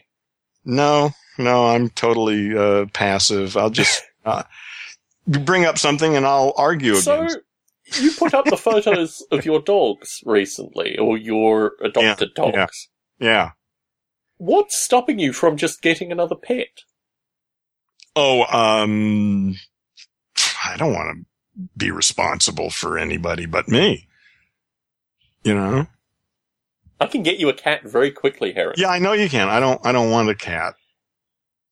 If there are cats, in fact, there's a feral cat around here I could probably make friends with. That would be more fun. And I got my crows, Mm. So, yeah, I wouldn't have a dog living in this place, really. Yeah. This is not a good place for a dog. The fact that the dog was here was a bonus for me. Yeah. But I wouldn't have a dog here. I'd love to. I'm thinking in the future when I move to Big Bear or someplace, yes. I may in fact get a nice big dog that I can wrestle with. Mm. And there are certainly plenty of those in the pounds up there. So. Oh yeah. There's all sorts of great dogs out there. Although I'll tell you, man, there's something about golden retrievers. But I wouldn't mind a golden retriever mutt, of some sort. They don't exist. They don't interbreed. Oh, there must be. Yeah. They don't interbreed. You might be able to find a Labrador cross, but you won't find a golden retriever cross. Yeah. Yeah, that and a mixture of golden retriever and poodle. That would be, Well, in any case, it's not a high priority for me to own another living entity. But if the situation arose, and everything was right, I love dogs, man. Especially big dogs that you can wrestle with, man. They're just, little dogs. I mean, they're cute, but, I hadn't really had a physical relationship with that dog. Certainly. And it's not quite the same as having a woman, but still it does this need for physical for physical closeness. That dog was a big part of my life in that way. I understand. Yeah. No, I have a cat that is similar and sits next to me and is always I don't like having him around while I'm eating, and that's the one thing that we disagree on, the cat and I. You and I, you and the cat. Yeah. But the thing about it as long as you understand that that's just merely your opinion, then you're okay. It clearly is. The funny thing is that he actually works his way into positions of being very near me while I'm eating as well.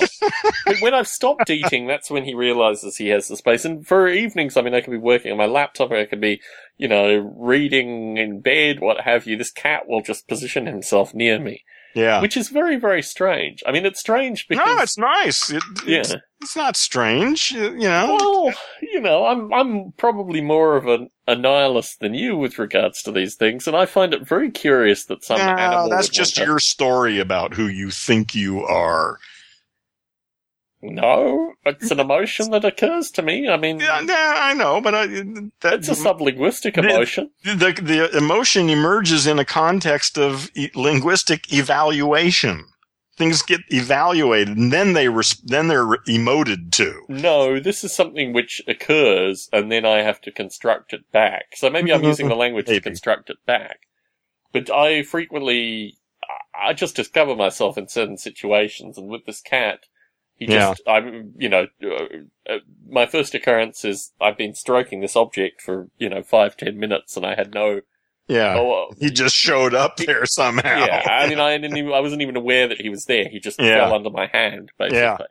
Smart cat. He's got you well trained. He does, actually. Yeah. The funny thing with him was that my wife discovered him under a bramble bush at my in-laws, and he must have had a very close relationship with a human, because he'd obviously lived in the wild for probably at least a month, and was really much the worse the wear for this experience. But he also, if the door is open, he'll strut out and he'll keep on walking. He's got no affiliation with us humans. So, really? Yeah. Really? He'll leave and not ever come back? There are cats that are runners. When you've seen a variety of cats, you get a sense, and these are obviously the cats that you tend to find, they have an instinct to run and not stop. Well, why would you stop them from that? Because, I enjoy, irrespective of what I get it, because you like it.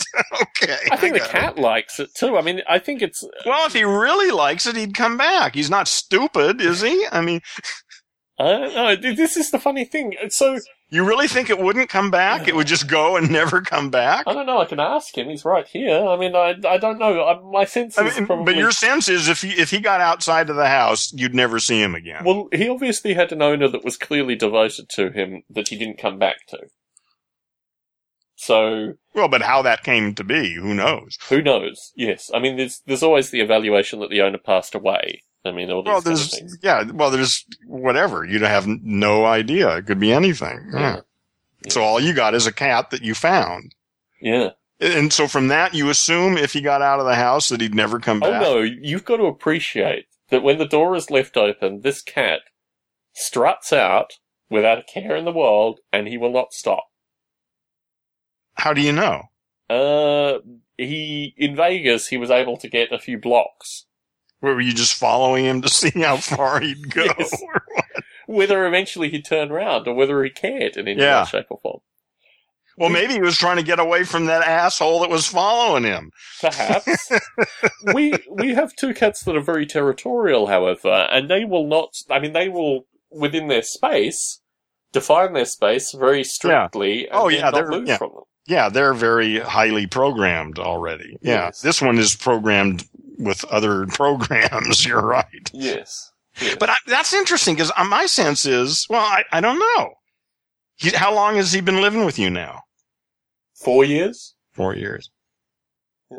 He's And very. do you really think he'd just take off and you'd never see him again? I'm pretty clear that would occur. Really? Yeah. See, that's almost enough for me to want to do the experiment. Unfortunately, irrespective of what I said, I actually do like. I mean, he's the best cat we own from my perspective. So yeah, I don't think we'll be letting him. It sounds like you don't really own him. No, he owns no. But I think this is part of it. That his independence is actually. I mean, he chooses to spend time with me. Yeah, that's cool. Yeah. Yeah, I like that. I think that says something, you know. Yeah. And he's one of the strangest looking creatures you'd ever see. I mean, he's got a concave face, so maybe that's our association.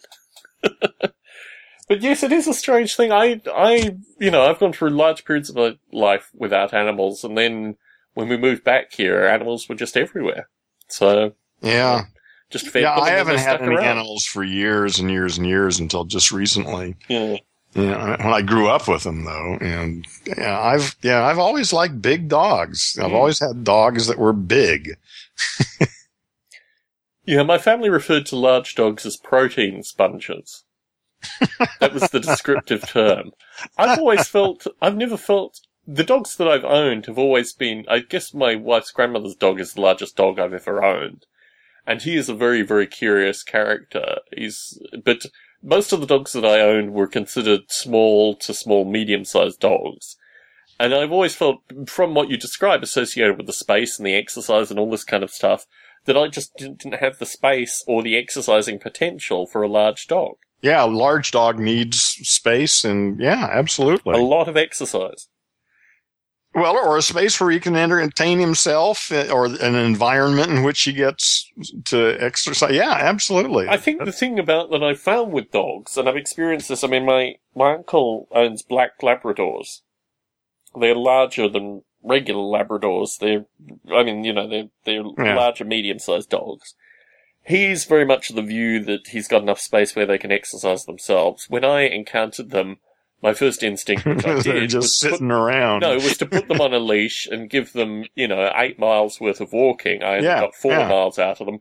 Then bring them back and show the behavioural differences of just getting forced exercise. A dog that has forced exercise is going to be a very different creature, and oftentimes, considerably more pet-like than a creature that. Yeah, you have to invest some time. Well, exactly. That's why we need better robots. Yes. I mean, really, that's a stupid job for a human, but a robot could do that really well. Well, I actually think there's benefit in actually forcibly exercising humans as well. Oh, absolutely. It's part of education, that's a huge part of it. Diet, education, physical exercise, all, basic stuff. Yeah. So while we weren't talking for a period of time, for whatever reason, I can't even remember the original reason, I started buying Boy Scout handbooks. And I'm looking them here. I've heard a lot of people have had that syndrome. It's really a phenomenon. One of my favorites is from the early 1960s. I have them through to this day, both US and Australian. I think I have a couple of British ones here as well. But it really is it's like a manual for life. Were you a Boy Scout? Oh, yeah. So, let me find I can't find the one that I really like, the old one isn't directly in front of me. So I'll pull out the Australian handbook from, I guess, the 1950s, 60s? It looks like it might be 70s. Yeah, 1973. This details every aspect of a young boy's life. It really is astonishing. It details what they should be interested in, it details what their diet should be, it details their place in society and their future in society, and this is the Australian version. The American versions are just phenomenal. I mean, the American versions are... You have these as PDFs or something? No, I have them as physical books, unfortunately. I can send you a couple. I mean, I've got a sufficient number that I could send you a few. That's fascinating. It really is... the US ones are considerably more because it talks about There's probably some good stuff in there. There's a lot of really good stuff. And probably some really stupid shit too, I bet. There's a whole lot of, no, it's a combination. The 1960s one, the US one, is really fascinating. It talks about camping trips where you cook, like, steak, macaroni and cheese, just like things that I never used to eat when I went camping. Steaks and macaroni and cheese. No, can't recall doing that. It's very, very curious, but also it's the themes of what you are in a society and what your responsibilities are in a society. That should be fascinating. Is just give me a second here because they must be close together. I've got them double stacked, unfortunately, because I've got. What about for our next conversation when we talk next week? I will definitely have them because now, unfortunately, the US ones are obviously in a different place. Yeah, if you can get it from the 50s, that would be really interesting because that's when I was. I'm sure we can. ABE Books is what's key here, and then you put in the 1950s dates, and then you can get it back. But the thing that struck me is, I, as a Boy Scout, read my scouting handbook. I was a Cub Scout. I had basically had a series of issues with the Scout movement, in large part because I had an extra toe and various other things. I wasn't the physical perfect specimen that the scouting movement really wanted to. But there was a lot of additional stuff. I really liked camping, and I liked a lot of the craft stuff. But I read the scouting book cover to cover when I had it as a boy. And also, I have another book here called The Boy's Book of Hobbies, which is actually my father's original one, which also similarly gave a set of hobbies that boys would be interested in. Oh, yeah. Including, boat building, there's trains, there's radio-controlled planes. Yeah, these all sorts of things, string controls. So this is really, it's interesting. Definitely not for girls.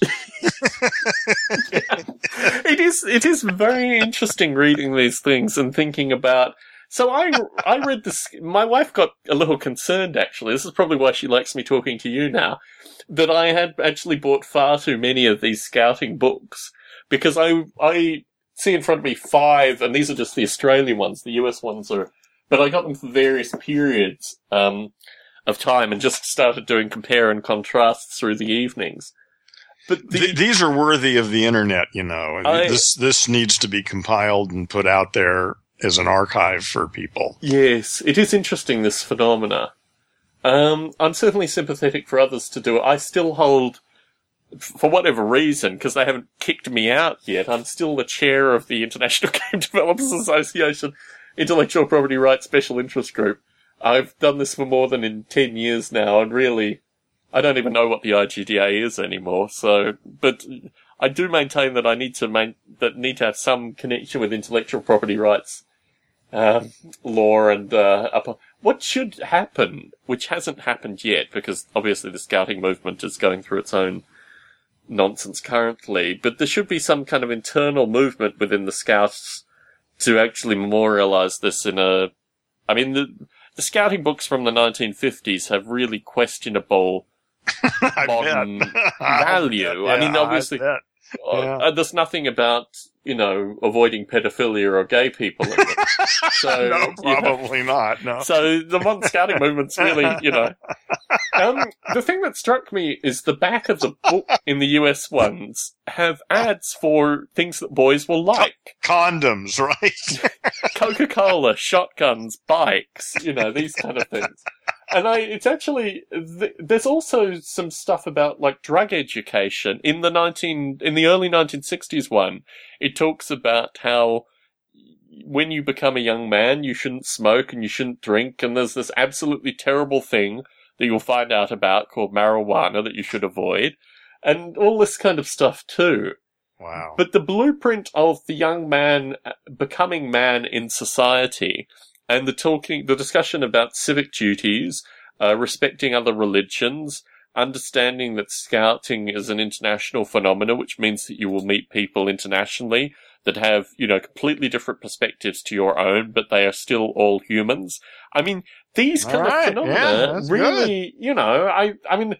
It's very moving to read these books because you realize that if humans were given some kind of endorsed blueprint for their existence in this kind of formal sense versus the haphazard way that people fall into these things, it would be a very different society. Oh, yeah, absolutely. And also, and give them the knowledge that they have been programmed. Yes. There are many ways to look at the universe. This is the best we've been able to come up with. We're going to program you with what we've done so far. Good luck. Yes. All the best. Yes. But the thing that struck me about it as well is, this is something that's been completely lost in this country, and you can see this progressively going through the scouting books. It hasn't been completely lost. No, it hasn't. No. Let me finish. The role of engineering and science in the quality of life that is had. The modern scouting books do not discuss engineering, science, any of these kind of things associated with the quality of life. Also, the earliest... They don't discuss that. They don't discuss it. They don't... There's the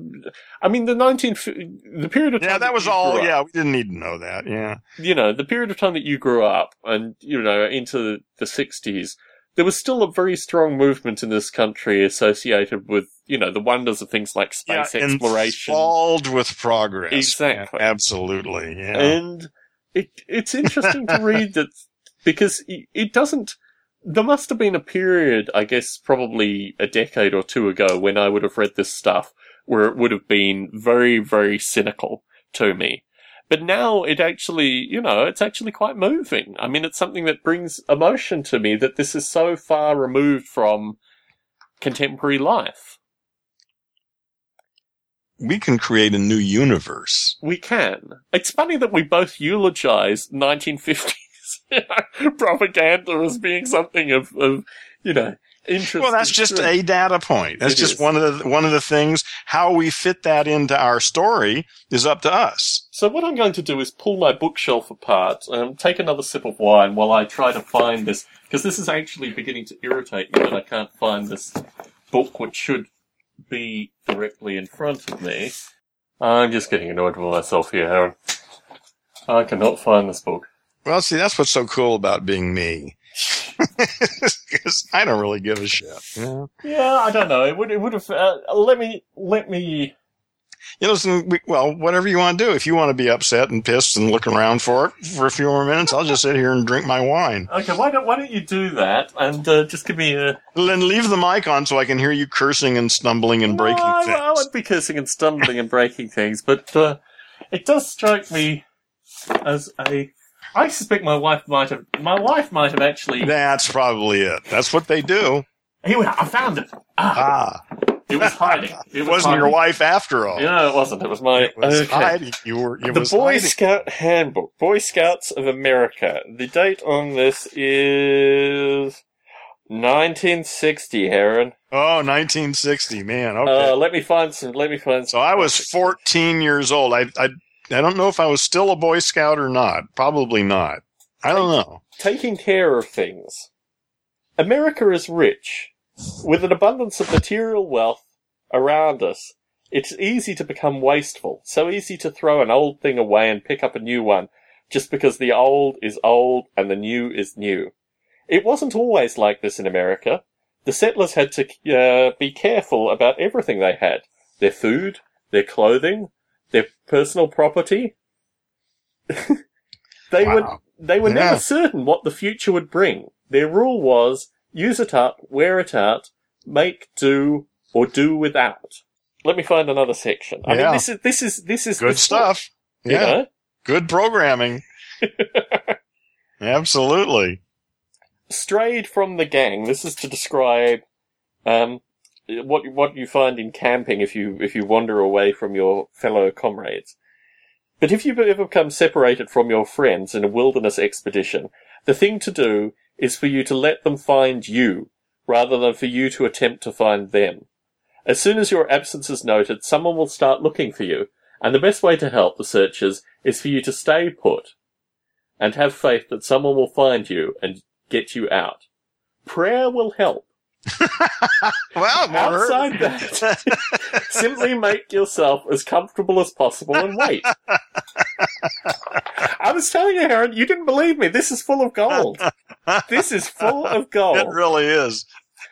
Duty to my country. Well, see, that's the thing, is that this is not government pablum. This is programming from a private organization who just says what the fuck they think. Here we are, from boy to man. What kind of man do you want to be? There is a simple way to find the answer. By first answer, notice. Yes. By first answering another question. What kind of man do I most admire? Sit quietly and alone with a pencil and paper. Then ask yourself, which men from America's past and present do I look up to? Elvis Presley. Charlie Manson. Anyway. That's right. Yes. Yeah. Put their names down. Yeah, Mickey and Mallory. Why do I admire them? Why do I like them? Write down the whys and the whats. High on your list may be your father. Maybe your father. That's interesting. Yeah, maybe. And perhaps not. And perhaps the names of relatives. Your scoutmaster, your religious leader, your best friends. The guy who sings the hit #1 single.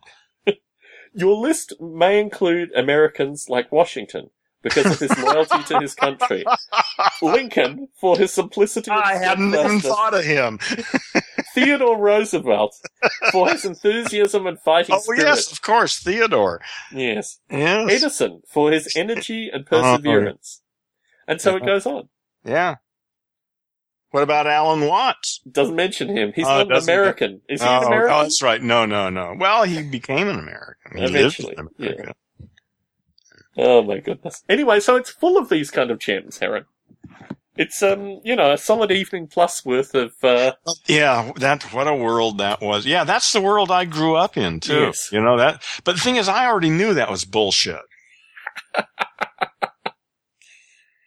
Honestly, I don't remember just when it dawned on me, but there was some point along the way. I mean, this is unfortunate, really, but I just decided that I couldn't really trust adults, that they were full of shit. That you ask them questions and the answers they give you were just bullshit. They don't mean anything. yes. And it took me a long time to sort of come to terms with that, because I kept thinking, well, no, I'm missing something. But finally it seemed, no, I don't think I'm missing anything here. They're fucking nuts. Yes. So, well, I'll put now the scouting what? book aside. Yeah, I think, I guess I've always felt the same way. But it does strike me that this kind of analysis is seldom done by the masses. Well, they don't do any analysis. People don't think about this stuff. Yeah. Like those terms. It's just not in their universe. Yeah. Their universe is the next couple months, maybe. And yeah, it's just, so I'm saying the fucking human beings are asleep. They live in this story, and they are totally defined by the story they've got going. So the sense of future is one of these really curious properties that is often attributed to humans, but I see in other animals as well. I mean, I think the notion of hope towards the future. We have a cat, for example, that plays with a toy. It's a swing toy. It's like a feather toy on a stick. My wife will play with the cat, with the toy, then put the toy up, and the cat will wait patiently by the toy. He'll come out of, wake up in the morning, strut out, and wait by the toy for hours on end, in some cases, for the toy to come down and for him to be played with the toy. This indicates, to me at least, perhaps somewhat naively, a sense of future. Listen, I think, especially dogs and cats, and most mammals, I think, share enormous amounts of cognition that's quite similar to ours. Yes. What they're lacking is language the way we use it. But they've got just about everything else. That is, they can clearly form a map of their territory and negotiate that territory, make plans to act in the future, all sorts of things. They can do just about everything we can do. They just don't have language. Well, they may not have as richly predicated language as we have. Well, but they have have means of communicating which are akin to simple language. You're right. They have language, but what they don't have is a shared language. Their language is between them and the world, not between them and the other members of their species. No, I think they have. I think they have basic language with the other members of their species as well. I mean, I think yes, you're right. Some of them do. You're right. Yeah. But, well, anyway, that's nitpicking this idea. But the point is, that on deep level, that's why I say I don't think language is basically a communication thing. I think it's basically a mapping tool. Certainly. And every animal, mosquitoes are able to map their territory and find their way around and decide where to go at a particular place or why to go, But what's your definition of communication in these circumstances? Because I would claim that was communication. No, that's learning, that's mapping the territory. See, that's what I'm saying, is that's what language is for, is to map the territory. But the map that I make is a map of my experience. The map you make is a map of your experience. Okay? And you are just part of my map of experience until what we did, which was we began to share maps. Mm. And that doesn't occur in anything but humans. And that's why you and I are able to sit here and do what we're doing right now. Because it's really not anything an individual human can do. This can only happen between two people. It's interesting, actually, because I've basically completely eliminated my monologue podcasts. My longest podcast is a monologue podcast. Uh-huh. Where I talk about Noble Ape, I talk about a series of kind of abstract ideas that came through it. Occasionally people would email me with questions, and I talk about that. But that was solely in a monologue format. Yeah. That I could extend to typically about 20 minutes on particular topics. That just sounds boring as hell. Yeah. It is interesting, actually, because that's the podcast that's really fallen by the wayside. Yeah, it's self-indulgent. To a certain extent. You should still record those, but they're just private rants. No, because ultimately, if you're talking about software, you're trying to teach someone else something about the software. Well, yeah, okay, or limited distribution then. Yeah. Yeah, it's for graduate students only. Or people who graduate into following the podcast somehow. Right, whatever. Yeah. Yes. These are amazing times where you or I can really, really participate deeply in creating a new civilization. It is an interesting phenomena associated with the ability to put ideas out. And I think this is what's truly unique about what we are experiencing currently, that what previously required editors, publishers, agents, all this additional nonsense has completely fallen by the wayside. Two folks who really would not have met if it weren't for this format, have met through this format and then continue to communicate. How did we meet? I'm sure I've asked you. What happened was I was recording a Biota podcast. We had on Mark Badeau, and you came into the room and you said that you were kind of interested in the stuff that we were talking about, and you introduced your notion of wild English. And then at the conclusion of the podcast, you said, to me, you've got a lot you can learn about this podcasting format. Let me tell you some things. And I should point out as well that you had a different microphone, I guess, than you have currently or something like that. Your audio was relatively breathy and distorted. And I was going to teach you all about it. Exactly. Huh? And I thought, this is a good start. Let me see if thanks for cutting me some slack, man. Let me see if I can humor this guy. And then, Then the next time we communicated, which is the first entry, the 0th show on this one, I think you were in a Starbucks playing back some of your audio, the usual kind of format. Yeah.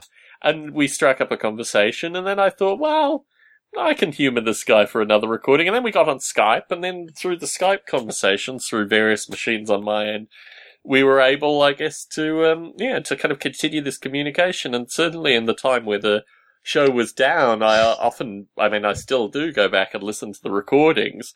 if nothing more to kind of have a chuckle about, times gone by. And it's funny, the similarities and the differences. I mean, this is the thing that strikes me through our it's all pretty much the same old shit. Well, for you it is. For me, it isn't. Yeah. No, you're right. It's different. You're right. You're right. For me, it's always the same old shit. Right. Yeah. And for me, it's completely different. Yeah. So, this is where it comes to, Aaron. Yes. But, I'm comfortable with that. See, that's okay. I can go with that. That's true. I've settled down to a story that is the best I've been able to come up with. I'm certainly open to finding a better one, but I haven't seen anything even closely approaching that. Yeah. But, I'm going with this. I'm going with this story.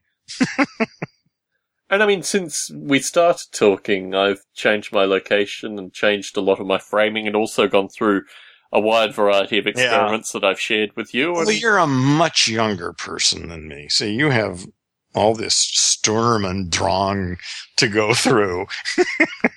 Yeah, but I think, the important point about this format is that I don't think it's exclusive to you and me. I mean, I think it's something that could translate itself into other conversations. You are just considerably more available than most of the folk that, could fall into this format. Anybody, that's the whole point. Obviously, anybody can do any damn thing they want to. Luckily, we've got some people listening to us, apparently. Yes. That's that. But I think probably anybody, if they actually, that's the thing is, if you really do have anything to say, if you have done your work, people will respond to it. Yeah. Even if you're as inarticulate as I am. Yes.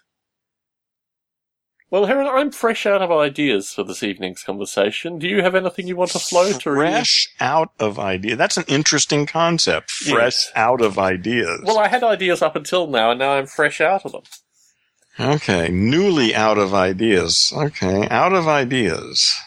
For this evening. With the view that it's a Friday evening, and yes, I will edit this. Well, see, I have nothing better to do. If we hang up, I guess I will find a reason to continue living. So I probably won't commit suicide. Very good. You don't have to worry about that. Good odds. I like that. But I actually don't have anything more entertaining to do. And so, can you speak a little bit more Latin while I still have you on the line? Oh no, I probably can't. Alas. I'll tell you something I'm working on right now. For instance, the phrase, as a sequence of phonemes, don't believe everything you hear your language machine say. Mm-hmm. I've written that phonetically and then transformed all of the individual sounds. Wherever there's a nasal sound, like whether it's M or N or the NG sound, I just replace it with one of the other ones. So it has the exact same sort of rhythm and sound of the original, but it has absolutely no meaning whatsoever. And I'm learning how to say it. It's really difficult to articulate it freely. It's so easy to say, don't believe everything you hear your language machine say. But to say that number of phonemes in that kind of fluency that doesn't have any kind of historical programming is really difficult so far. Yeah, somewhere through, I guess, my late teens, early 20s, I tried to write different languages, and I tried to see if I could speak them. And it was through a period of time where I was also trying to change what I ate quite dramatically. And looking at pickling and fermentation and these kind of things, particularly on vegetables, as a way of exploring, like, different perspectives in food. A lot of kind of rose water and other things. And it struck me that what you're trying to do associated with these things is only beneficial if you have a community that will share this communication. To do it to oneself and to try and see if one can reconstruct a new language or at least experiment within the boundaries of the language that we have. Look, for example, if we're talking about, like American ghettos, the language that comes out of, ghetto environments. Yeah. is quite curious. I mean, the whole notion of rhyming slang and all these kind of things as well. They survive because there is a community that speaks them. I mean, this perhaps is part of the Latin discussion as well. Yeah. In order to do these kind of experiments in isolation, you really are not really even conducting experiments. It's kind of at a sub-experimentation level, because what you're actually achieving is really just working on yourself on some fundamental level. It's really just trying to figure out what the hell the questions are. As far as I'm concerned, I think it's getting real close. You know, like I said, my sense is that I'm getting close to being able to say this about as well as I'm going to be able to say it. I'm not quite there, but it could come tonight, could come 6 months from now, but it's always, for a long time, there's been this whole issue of walking a line between accuracy and simplicity. And the more accurate you get, the more difficult it becomes to really grasp. The simpler it gets, the easier it is to understand. And there's this dance going on. Do you feel through, I mean, in terms of the folk that you've met through Facebook and these kind of things, and also through your Gendo works, whatever they may be. Whatever that means. Well, in terms of, getting a volume of people at least to have an interaction with you. Well, some people actually have heard the word Gendo. I figure that's a victory. Yes. Yes. So I guess I look at things like, these meetup groups and these kind of things as ways of reaffirming strange.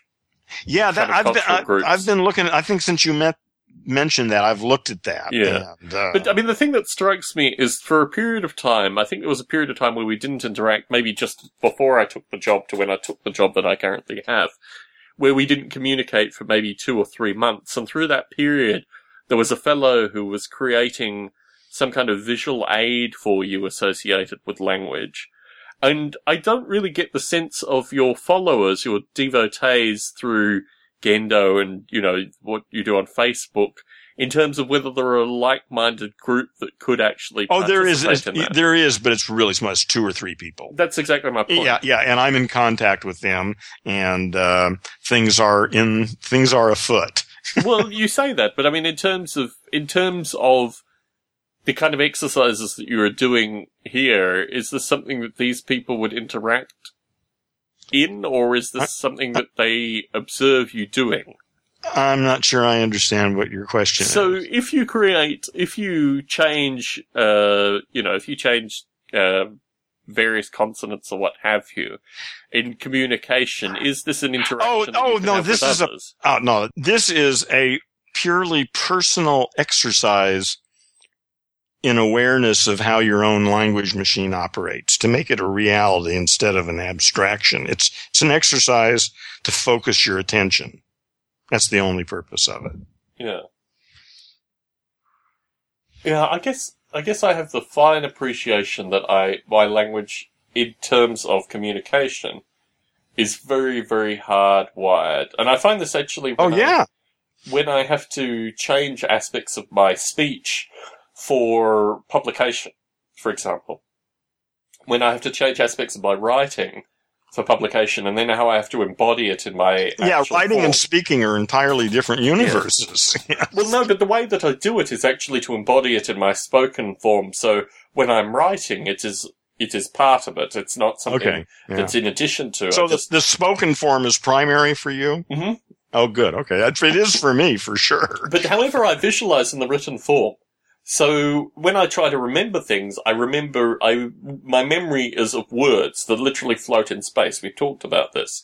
So when I tried to think of your former name before you became Heron Stone, I saw some of the letters, but they basically have to form in front of me. And I know very quickly, typically, in certain circumstances, the first letter and maybe the last letter, and then I'll think of the third letter, and then I'll assemble it that way. And my memory is very much in terms of letters rather than pictures, because the pictures, in most times, are meaningless. Fundamentally. I mean, I can see people's faces in my mind. If I can't remember their names, it's useless. In terms of communication, I mean, it might give me some sense of peace. But, the way in which you construct things in terms of words, images, or, whether it's spoken or whether it's written is very, very curious. Oh, yeah, and it's not even something you are doing. See, that's the whole issue that I'm most concerned with, is the fact that you even couch it in terms of something you're doing. It's not something you're doing. It's something your language machine is doing for you. And it turns out that actually it's doing a whole lot of really stupid shit that you could do without very easily. So when I literally visualized letters, some part of visualization I would imagine would be sublinguistic, but what you're describing here is that the fact that it even includes letters indicates that it's linguistic. That would seem pretty clear to me. Yeah. Well, again, see, depends on what you mean by language. Written language is a level quite different than, the oral tradition that existed for probably hundreds of thousands of years before writing. So they're different, but yes. What was the question? The question was, if it is just literally letter shapes appearing in my mind, which is letter shapes, okay. Which is what I would think of as being a visual thing. Yeah, you actually see, is it uppercase or lowercase? Lowercase, typically. Lowercase, I mean, okay. It's grammatically correct, so if it's someone's name, it'll be a capitalized letter or these kind of things. All right, so you see that, all right. I visually see the words appearing, in my mind's eye, or whatever the terminology may be around that. Yeah. But I see it in terms of the letters emerging from some smoke. From smoke. Oh, that's cool. Yeah. I like that. So very cinema. Yeah, my mind is very cinema. Cinematographic. All right. Yes. All right. That's great. It works in that light. So. Yeah. Yeah, I don't have anything like that going for me. Yes. It is funny because I can typically recall things within a set amount of time, and I know with some degree of confidence that I will be able to recall some things in a set amount of time. Your former name is not one of those things, however, Heron. Because I've known other people that have changed their names, and your former name is similar to some of their names. Well, and also is quite similar to my current name. True, yes. Yes. So, this is, in fact, the problem is that I'm having two name maps, and I can only resolve one of them, and I'm pretty confident it isn't your name. Yeah. Well, good luck. I'm working on it. I know it's occurred in a prior podcast as well, and I listened to them sufficiently that I should be able to. Yeah, I'm not, this comes up every once in a while, and I'm trying to figure out, do I have a position on this?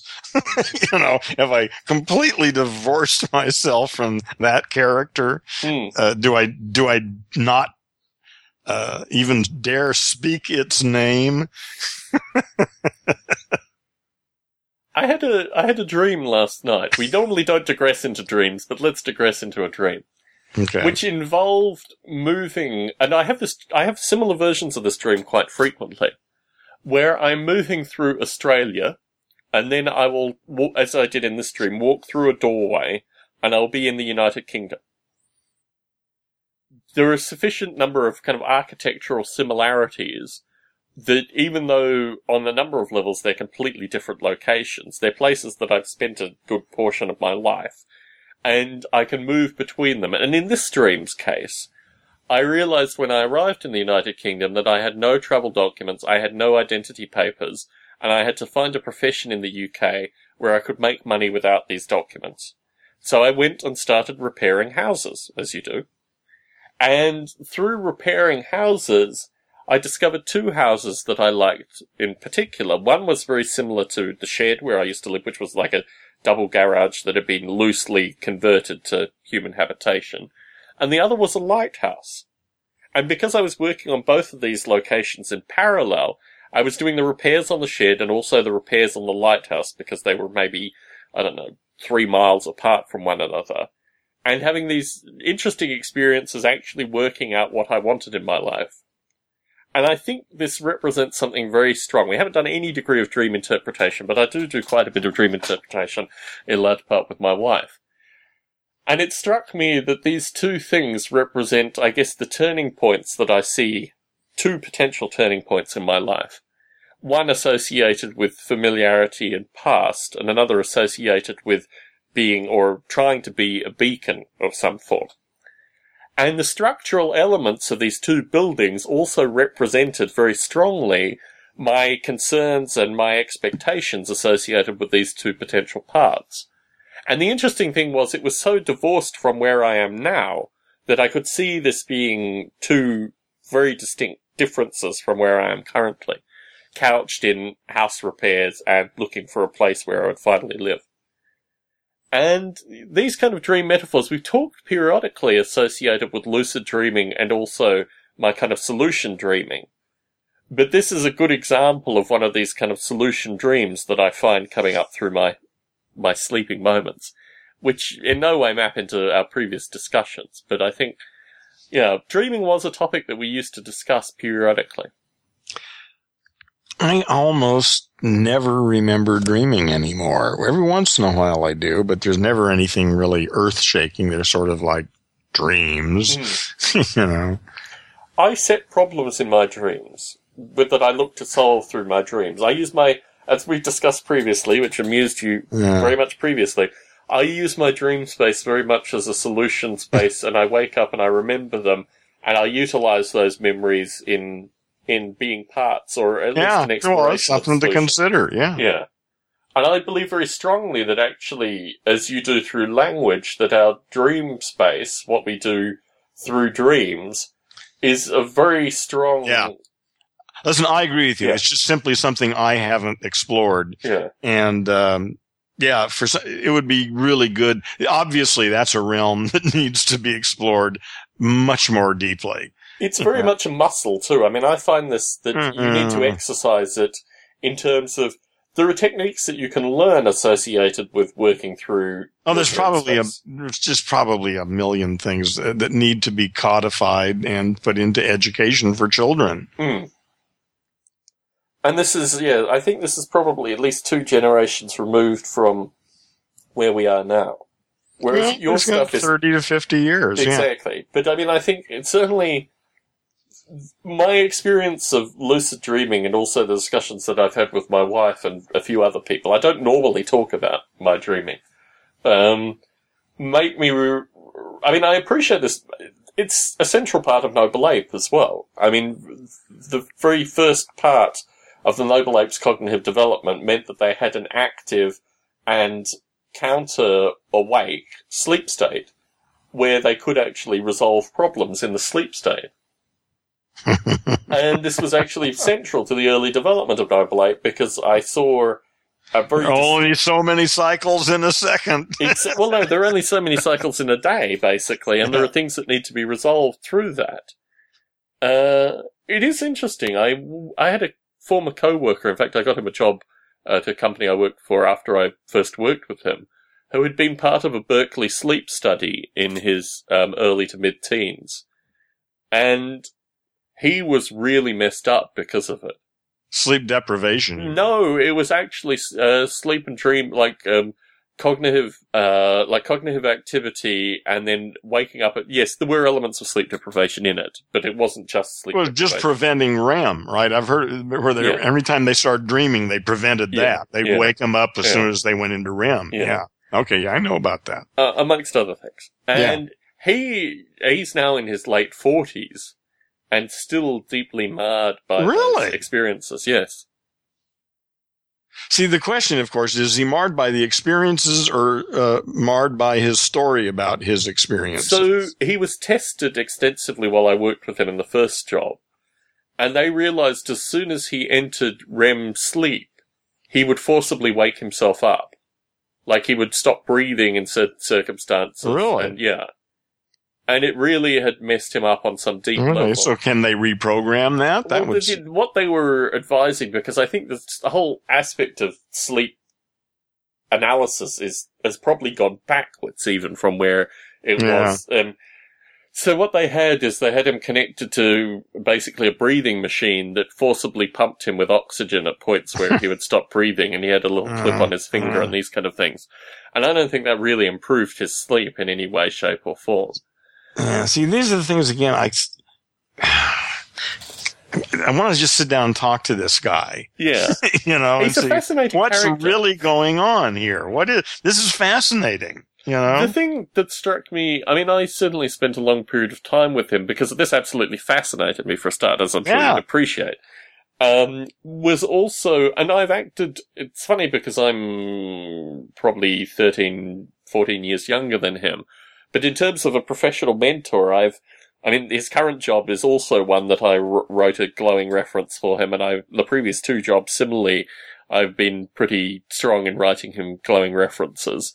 But he is someone who, he represents a period. I mean, he is, his father was an academic at Berkeley and his mother was a school teacher at Berkeley, and, they got divorced, but his father is still at Berkeley.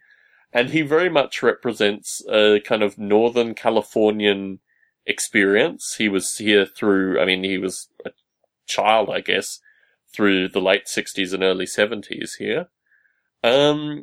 And his experiences, particularly associated with the sleep study, are really fascinating. I mean, after that experience, he moved to Vegas, while he was in his late teens, and basically did the rest of his growing up in Vegas. Somewhat marred, I guess, from this experience of the sleep study. Wonderful choice of cities. Yes. Well, I mean, my sense of it, the experience that he had, was that he wanted to get as far away from this culture as possible, and you can't get pretty further than Vegas. I mean, maybe not geographically, but certainly. No, but that's the epitome of American culture. That's not getting away from. Well, no. What you have is two different epitomes of American culture that are represented in Berkeley and Vegas, and they're just different. Yeah, right. So I'm actually going back to Las Vegas with my wife for a week in the second week of April. Why? Well, some conference or something. No, actually, I'm looking forward to it. I'm looking forward to this whole notion of exploring one's past is something that exists on a very fundamental level for me. And I think, so for example, I'm having 2 lunches for the 2 different jobs that I worked while I was in Las Vegas, and I'm having a large number of people turn up. I mean, I get the sense that I had quite a strong emotional impact on a lot of people. Oh, good. Okay, well, then that could be very interesting then. We're also going to our house that we still have in Vegas and meeting the family that lives there.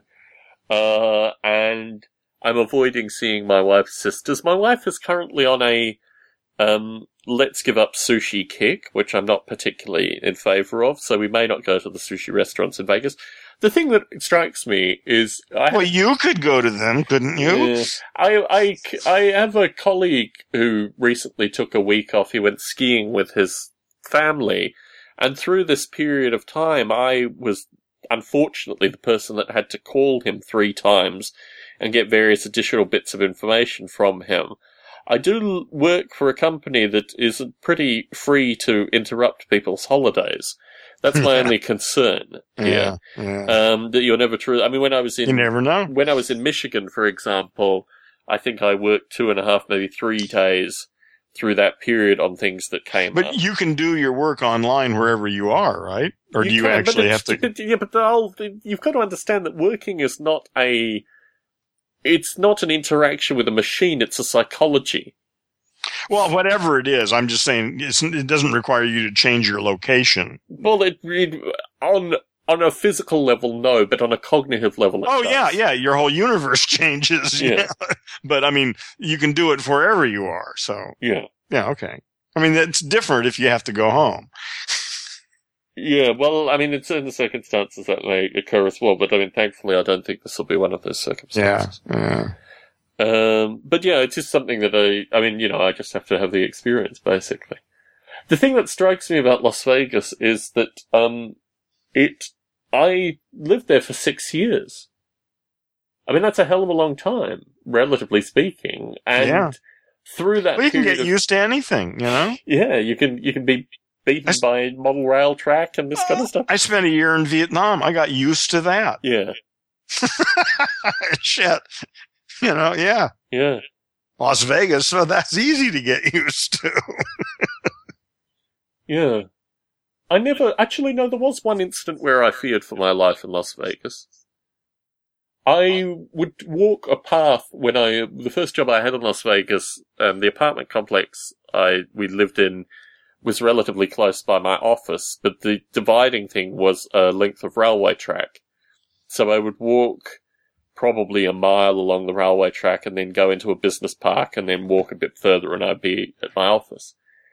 And, through walking along the railway track, there was a feral cat that I would occasionally stroke or come close to. And I got quite fond of the feral cat, and it was part of my way. Yeah. And I think it might have, I can't recall whether it was morning or evening, I was walking along the railway track and there was no cat. And then, this was a relatively isolated part. I mean, basically there were office complexes, but it was the backs of them. It wasn't anything, you were basically sheltered from humanity. Yeah. And I kind of got the sense that there were homeless people that lived in the brush. Yeah. Anyway, I was walking along one day, and there was a bag on the tracks, like not even a shopping bag, one of those, large paper bags that women get their clothing in sometimes. This kind of, and I had a sense from the smell of the bag that I knew what was inside the bag. But for whatever reason, I got up on the tracks and looked inside, and it was the cat's body just completely eviscerated. And it had clearly either been done, well, it'd probably been done by a human. I don't think the train had done that. But it had been put in a memorial on the train tracks. Yeah. And that struck me, yes. that chilled me, that this was clearly human activity in the area that I was moving in that was not particularly pleasant. Yeah. Now, truth be told, one of my wife's sister's friends was shot and killed in Las Vegas while we were there. He was a very strange character, actually.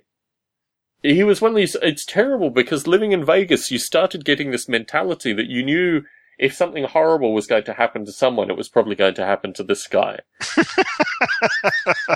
My wife's sisters, did he know that? My wife's sisters had a 4th of July party. They basically shut down the street and all the houses had the 4th of July party. This fellow came to the 4th of July party and threw a glass bottle on the asphalt near a group of children. And I think I was the only man who had to forcibly remove this guy, and he was slightly smaller than me, but basically of my stature. Together with my wife's sister, we both had to kind of physically remove him from the party. He was basically someone who would get into these ridiculous confrontations with people and just behave stupidly. And you knew in an environment where people were carrying weapons that this could get out of hand. And one day it did. And my wife called me up and said he was dead, and I said, good. You've got to just expect that these things might happen to someone like that, as terrible as it is to say that out loud. No, it's just what he was looking for. You have to anticipate that basically that this is, that these are the kind of circumstances. That's the game he was playing. Yes. Well, I mean, he finally met someone who wasn't going to, wasn't interested in politely asking him to leave. So, it was a strange environment. I mean, it's a humbling experience for anybody actually to really get that they already have exactly what they've created for themselves. Yes. But if you can get past that, well, shit, man, you got it made. If you can get past that and survive, then you've got it made. Yes, that's the caveat there. Yeah. Well, no, actually, you can't survive. That's the whole point. Because whoever it is you think you are, that ain't who you are anyway. That's just who you think you are. Mm. Who you really are hasn't exposed itself yet until you test it. Yes. But, Las Vegas was full of these kind of experiences.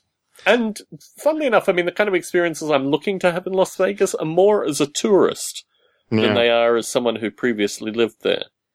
I think the ability to spend an inordinate quantity of time just sitting, I mean, I'm not going to put money into a slot machine or anything like that, but just sitting, really? People watching, Oh, yeah, that could be good. And all this kind of stuff, because really, it's an ability just to do this decompression the staring at the wall that I don't normally have the the temporal opportunity to do. My wife has complained bitterly. She's been back to Las Vegas 3 times since we were last there. This is the first time I'm going back. My wife has complained bitterly that we could be on a Mexican cruise or something like that, but instead we're going to Las Vegas. And good point. so my view with this is actually I want to go back to Las Vegas. I want to actually have this experience. I want to see people I once knew. And I want to, and it has the benefit of I will still be slightly telephone contactable for work. But certainly what I'm hearing about associated with these Mexican cruises doesn't make them sound particularly... No, lately that hasn't been looking very good. Oh, man. So, yeah, my view is maybe not a Mexican cruise. Yeah. Yeah, well, Alaska. Maybe Alaska. No, the Alaskan one's skiing. No, that should be in the summer, though, not in the... No, the Alaskan one's, yeah. I'm actually one of my the same fellow who went on the skiing excursion is going on an Alaskan cruise. My in-laws have been on the Alaskan cruise, actually. They had a pretty good time, and I've heard people say positive things about it. I just would want to see Alaska differently. You can see Alaska by rail. I think that's probably my preferred option. Yeah, that would be good. Well, by rail and private plane. Yes. And helicopter, actually, would be nice. Yes. Yeah, actually, helicopter would probably do it real nice.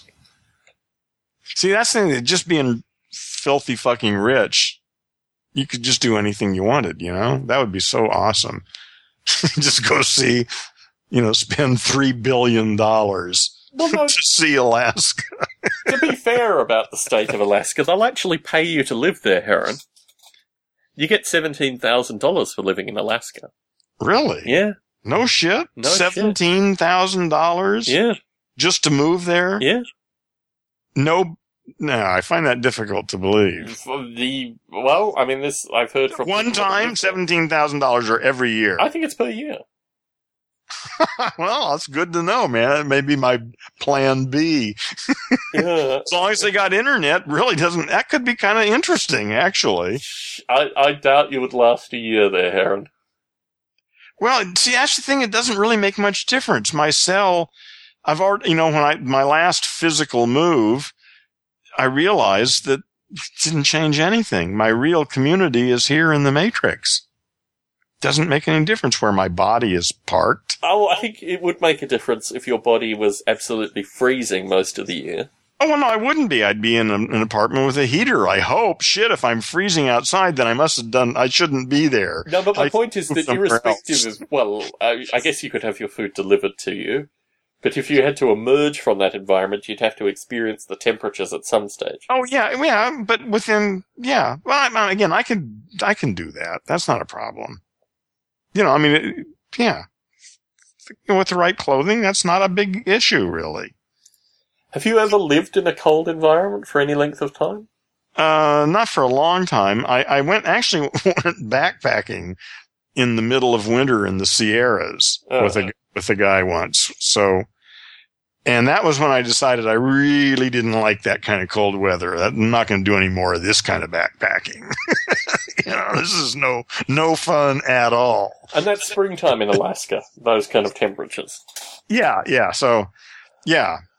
Well, again, I'm saying it's just a plan. It's one plan. It's good to know that it's there. I think I can deal with just about anything. Really, you just put me in a cell and keep the temperature right and give me some food to eat, and I'm okay. Yeah, but those damn language monkeys are all about, Well, I know, but they're everywhere you go, so. I know, but they might as well be warm as opposed to the cold language monkeys. So. Well, but the thing is, it's got to have internet.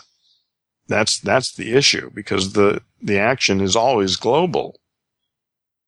Where my monkey is parked is incidental, really. I mean, it's just a matter of efficiency, I guess. Yes, I have a strong... I mean, it's funny, because when we lived in the UK, I guess I avoided thinking about the weather. The weather really wasn't as bad as it could have been while we were there. We didn't get a lot of sunlight, but we had to adjust that basically with light globes and things like that. Yeah. So it really is just like cloudy all the time? You really don't see the sun very much? So through summer, the last summer we were there were no more than 2 days in a row of sunlight.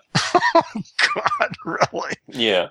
Is that standard and has always been that way there? I mean, that's not something new or something? It was a particularly bad summer, but it's not unusual. Okay, so I mean that's just sort of always been that way. That's just where they are. Yep. That's what it is there. Yep. Okay. Yeah. Okay. This is why they had to cultivate intellectual pursuits and create an empire. They had to do something. Damn. Yep. Yeah. Couldn't go rollicking through the fields, getting naked and stuff. You know, No. that wouldn't work. No. But no, it is a phenomenon, actually. I mean, I relived this seeing my friend because there was talk when I was at Ericsson to move up to Sweden, and I made the very conscious decision that my fiancée, as she was then, would have gone nuts. I mean, you know, and I probably would have gone nuts too, living in Sweden. Well, it'd be interesting, yeah, to experiment with, maybe. But yeah. So I was there over midsummer, and I thought, if this is the highlight of the year, I've really got to get out of here. I mean, it was just like jet lag midsummer. You know, 2 hours of night. Yeah. Yeah, right. Well, you have to, I guess, live by a clock. I mean, there isn't much else you can do, I guess. I don't know. I guess people who live there all the time are used to it, right? They deal with it. Yeah, they have very thick black curtains, I heard, which is not what was available for me where I was. Okay, so they live a different cycle. They don't let that cycle overrun their regulars. They create their own cycle. Yeah, but I mean, also I was in the city, and I think in the city you would get younger folk that would just enjoy midsummer as a kind of party time, and certainly they were out and about for, you know, as much time as possible. Well, that mentality doesn't have a long way to go anyway. I wouldn't worry about that one. Well, yes, true. Party time! Yeah, I think I was 5 or 6 stories up. There were wild rabbits as well. I mean, I kind of expected to see other kinds of feral animals, but the only kinds of feral animals I saw were feral rabbits, which was very curious. I wonder if they were actually, maintained because they, kept the grass short and various other things. But yeah, I took a number of photos of feral rabbits up from the, whatever story I was on, 4th, 5th story. I've actually seen a squirrel here in my neighborhood, and I was really surprised. I've lived here for about 5 years now, and I've only seen it one time. Wow. We see squirrels all the time here. Well, they're in a lot of places. Yeah, they're not totally. It's just that was really rare for where I live. Yeah. And I That's was strange. But unfortunately, that was the only time. That was about 2 years ago. Yeah. Yeah. I don't spend enough time in your part of the world, Heron. We went down to visit the in-laws, and we ended up going to... Oh, where did we end up? We ended up in some place because my wife had worked out that we could go to funnily enough, a sushi restaurant that was a chain of one that we went to in Las Vegas, so we could enjoy a particular cut of fish that you can only get in these chains. And through that, we went through some part of LA, but we just avoid LA like the plague when we're in your part of the world. Yeah. Well, I would avoid any place where there are too many language monkeys congregated. And just the car culture. I mean, obviously living in the San Francisco Bay Area, we have some of that as well. Yeah. But in LA, it's just... Well, that's why you got to have a limousine and a driver. You don't have to worry about it, You can just be online. Yeah, I think... you just step out of the Matrix and into Squish. Yeah. Why not? I need to watch that Falling Down movie again. That always captivated me that you could actually travel by foot in LA if you were willing to be sufficiently militant. Sufficiently militant? Well, you'd have to jump over fences and you'd have to do a wide variety of things in order to make relatively, as the crow flies, pedestrian movement in LA. Yeah, okay. Which struck me really strongly. I mean, even in London, you can... Even with the kind of M-whatever systems that they have skirting London, you can still typically get from one place to another. Even here, actually, there's a good quantity of overpass footbridges, of which there are some in LA, but they just don't have the density for pedestrian traffic. Yeah, people don't walk. That's for homeless people. Exactly. That's exactly my optimal means of movement is walking. I mean, I would like to live in a city where I could basically through walking. Oh, yeah. Well, if we transport. designed our cities intelligently, yes, everything would be within walking distance easily. Yes. Yeah, there'd be no, and then there'd be good rail transport that takes you everywhere you want to go for free. And it's got a Starbucks on board. No, you're just being cynical here. No, I'm not. I'm being absolutely real, except for Starbucks, but, That's what I'm saying. Yeah. refreshments and food. And, the fact that it's moving is irrelevant. All the amenities of society are available to you as you're moving from one location to another. So, in terms of traveling by Amtrak, as a means of seeing the US, and in particular as a means of having the kind of discussions that you've previously had over Skype but in Squish, my experience with Amtrak, even travelling for small distances, is that I will always strike up a conversation with the person sitting next to me. And I will always get a really interesting insight through those kind of experiences. Have you ever travelled by Amtrak any distance in this country? No, but I used Mimi's Cafe as sitting at the counter for that purpose, for doing my research. So how many, do you still eat at Mimi's or? No. That's been years and years ago. I've graduated from the University of Mimi's long ago. But the expense factor, I mean, Mimi's is actually, it's a nice little restaurant. Yeah. You can get, they still have some relatively economic breakfasts and you can I didn't eat there. I just drank coffee. Mm. They all knew me. I went in there every morning. It was just part of my routine. I'd start off. I still read the newspaper in those days. And I'd go in the morning and order a cup of coffee. Once in a while I'd eat, but usually not. And I'd sit there for 3 or 4 hours reading the newspaper. And if somebody sat down next to me, sometimes we'd have a conversation, sometimes not. But, that was just part of my routine for, I don't know, probably 20 years. Long time. So through the creation of Heronstone, prior to Heronstone or after Heronstone? Oh, way prior to that. Okay. So this is 70s, 80s? I'd have to think about it. Honestly, my sense of the past is just a blur to me, but, it was a long established pattern and I really don't know, honestly. This is a long time ago and I did it for years. It wasn't always Mimi's. It started at other restaurants when I lived in Redondo. Okay. It started when I was in Redondo Beach. So that was at least 30 years ago. Mm. So, yeah. And then you migrated to Starbucks more recently, but have you dropped off Starbucks now? Yeah. I don't go there anymore. So that's a relatively recent thing. Is it the cost or is it just the ambience? Oh, it's just, I had to get up a little bit earlier to do that before I go to work. Mm-hmm. Okay. Because the only times I did that was on the days I worked. Because okay.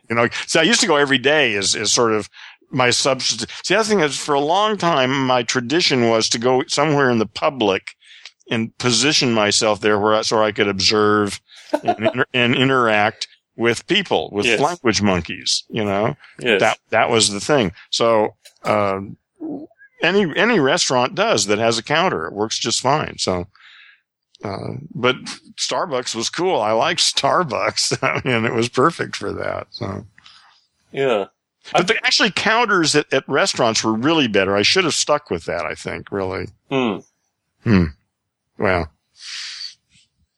It's interesting, actually, the counters at restaurants.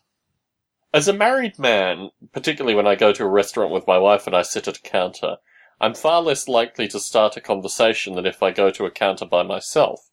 That makes sense. The frequency that I go to counters by myself are usually, for example, the trip to Michigan and Chicago and these kind of things. I had the ability to sit at a couple of counters through that experience. Yeah, sure. Yeah, that's a standard part of travel, man. Yeah. It's interesting, actually, because this culture doesn't really... So, in the UK, there is no real... Aside from what they call greasy spoons or occasionally pubs, there's no real breakfasting culture. And a greasy spoon typically will serve breakfast for lunch. There will actually be no breakfasting. My wife found this very difficult when we lived there, that we couldn't actually go out for breakfast. And when we did go out for breakfast, wait till noon. We had to go to some pub, which typically didn't have particularly good breakfast. They had people that were staying there that would come down for the breakfast, and we were buying the breakfast that the visiting traveling public would be purchasing. But yes, it's a completely different culture. In Australia, similarly, you just wouldn't have that kind of environment for breakfast. Although bakeries are relatively prevalent in Australia, and to a lesser extent the UK. And you can get bakery food for breakfast pretty easily. That being said now, obviously Starbucks has done a substantial land grab in Australia, although, funnily enough, McDonald's, through their Mac Cafe branding, was able to fend them off. Well, no, to substantially reduce the land grab of Starbucks, and I think really, I think that must be a first in history, isn't it? I mean, the thing about Australia, the thing about Australia is that in Sydney, I used to joke with friends that when I'd go up there was literally a McDonald's. On some streets, there were McDonald's on opposing corners. And the McDonald's have been remarkably successful in Australia. Wow. There's an active group on the internet, which a number of my school friends are part of, associated with area by area going after McDonald's. And they will pick at them and they'll do all these kind of things, which for me now here culturally is quite interesting to watch. But the phenomenon that I saw in Australia, because really this McDonald's expansion occurred while I was there, it occurred through my from age 10 through to when I left Australia. My first experience in a McDonald's, I think, was when I was about 11. My parents were already divorced and my father decided that, I needed some exposure to this strange food. But it rolled out very, very rapidly. One of my brothers actually worked in a McDonald's. As his kind of high school job. Yeah. Which was very curious because one of his friends videotaped the event of ordering chicken nuggets or something from him. And then I was presented the video very briefly after I got married with my wife. I was allowed to have the videotape for precisely a weekend, and then my father took the videotape away. So, I had a strange kind of hello wedding thing from my brother that I didn't actually get to keep, strangely enough.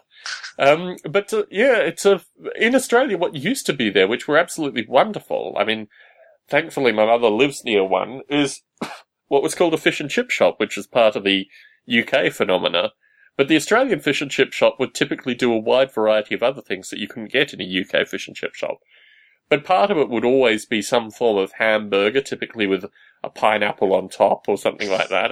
Really quite curious burgers, the tropical burger and all this kind of stuff. And they were, what would be called, I guess, mum and pop shops in this country. They were all decimated by the McDonald's. The McDonald's just pretty well eliminated all of them. Really? It strikes me the same with bookstores. Well, see, that's not a problem of McDonald's. That's a problem with fucking idiot human consumers. I would argue you can't blame McDonald's for that. No, they just came in and said, "Here, try this." Yeah. God, it's sad. My recollection was that the prices at these places weren't actually that bad. I just think there was a combination of factors, like they would always sell cigarettes to children and things like that. There was always, they always had some other avenue. There was a cigarette machine there. I remember the first hamburger place that showed up in my neighborhood. Mm-hmm. And it might have been a McDonald's, but I'm not really sure because I don't really remember now. Yeah. But anyway, it was really cheap. And there was nothing between that place and home and school. Yeah. And so everyone, if I had a dime, I think I'd get a hamburger for a dime or something. Yeah. But that was really a treat, man. That was awesome. Yeah. God, but see, just imagine this whole idea that that's the kind of culture we grow up dreaming in, where you have to have money to get this stuff. It all costs something. But you see, this is something that I, on some level, was just, I'm very poor associated with organising these kind of capitalistic endeavours. If you look at Model Rail Radio, what we do here, aside from my writing, which has pretty dismally failed in a commercial sense, the stuff that I've seen success in has always been given away.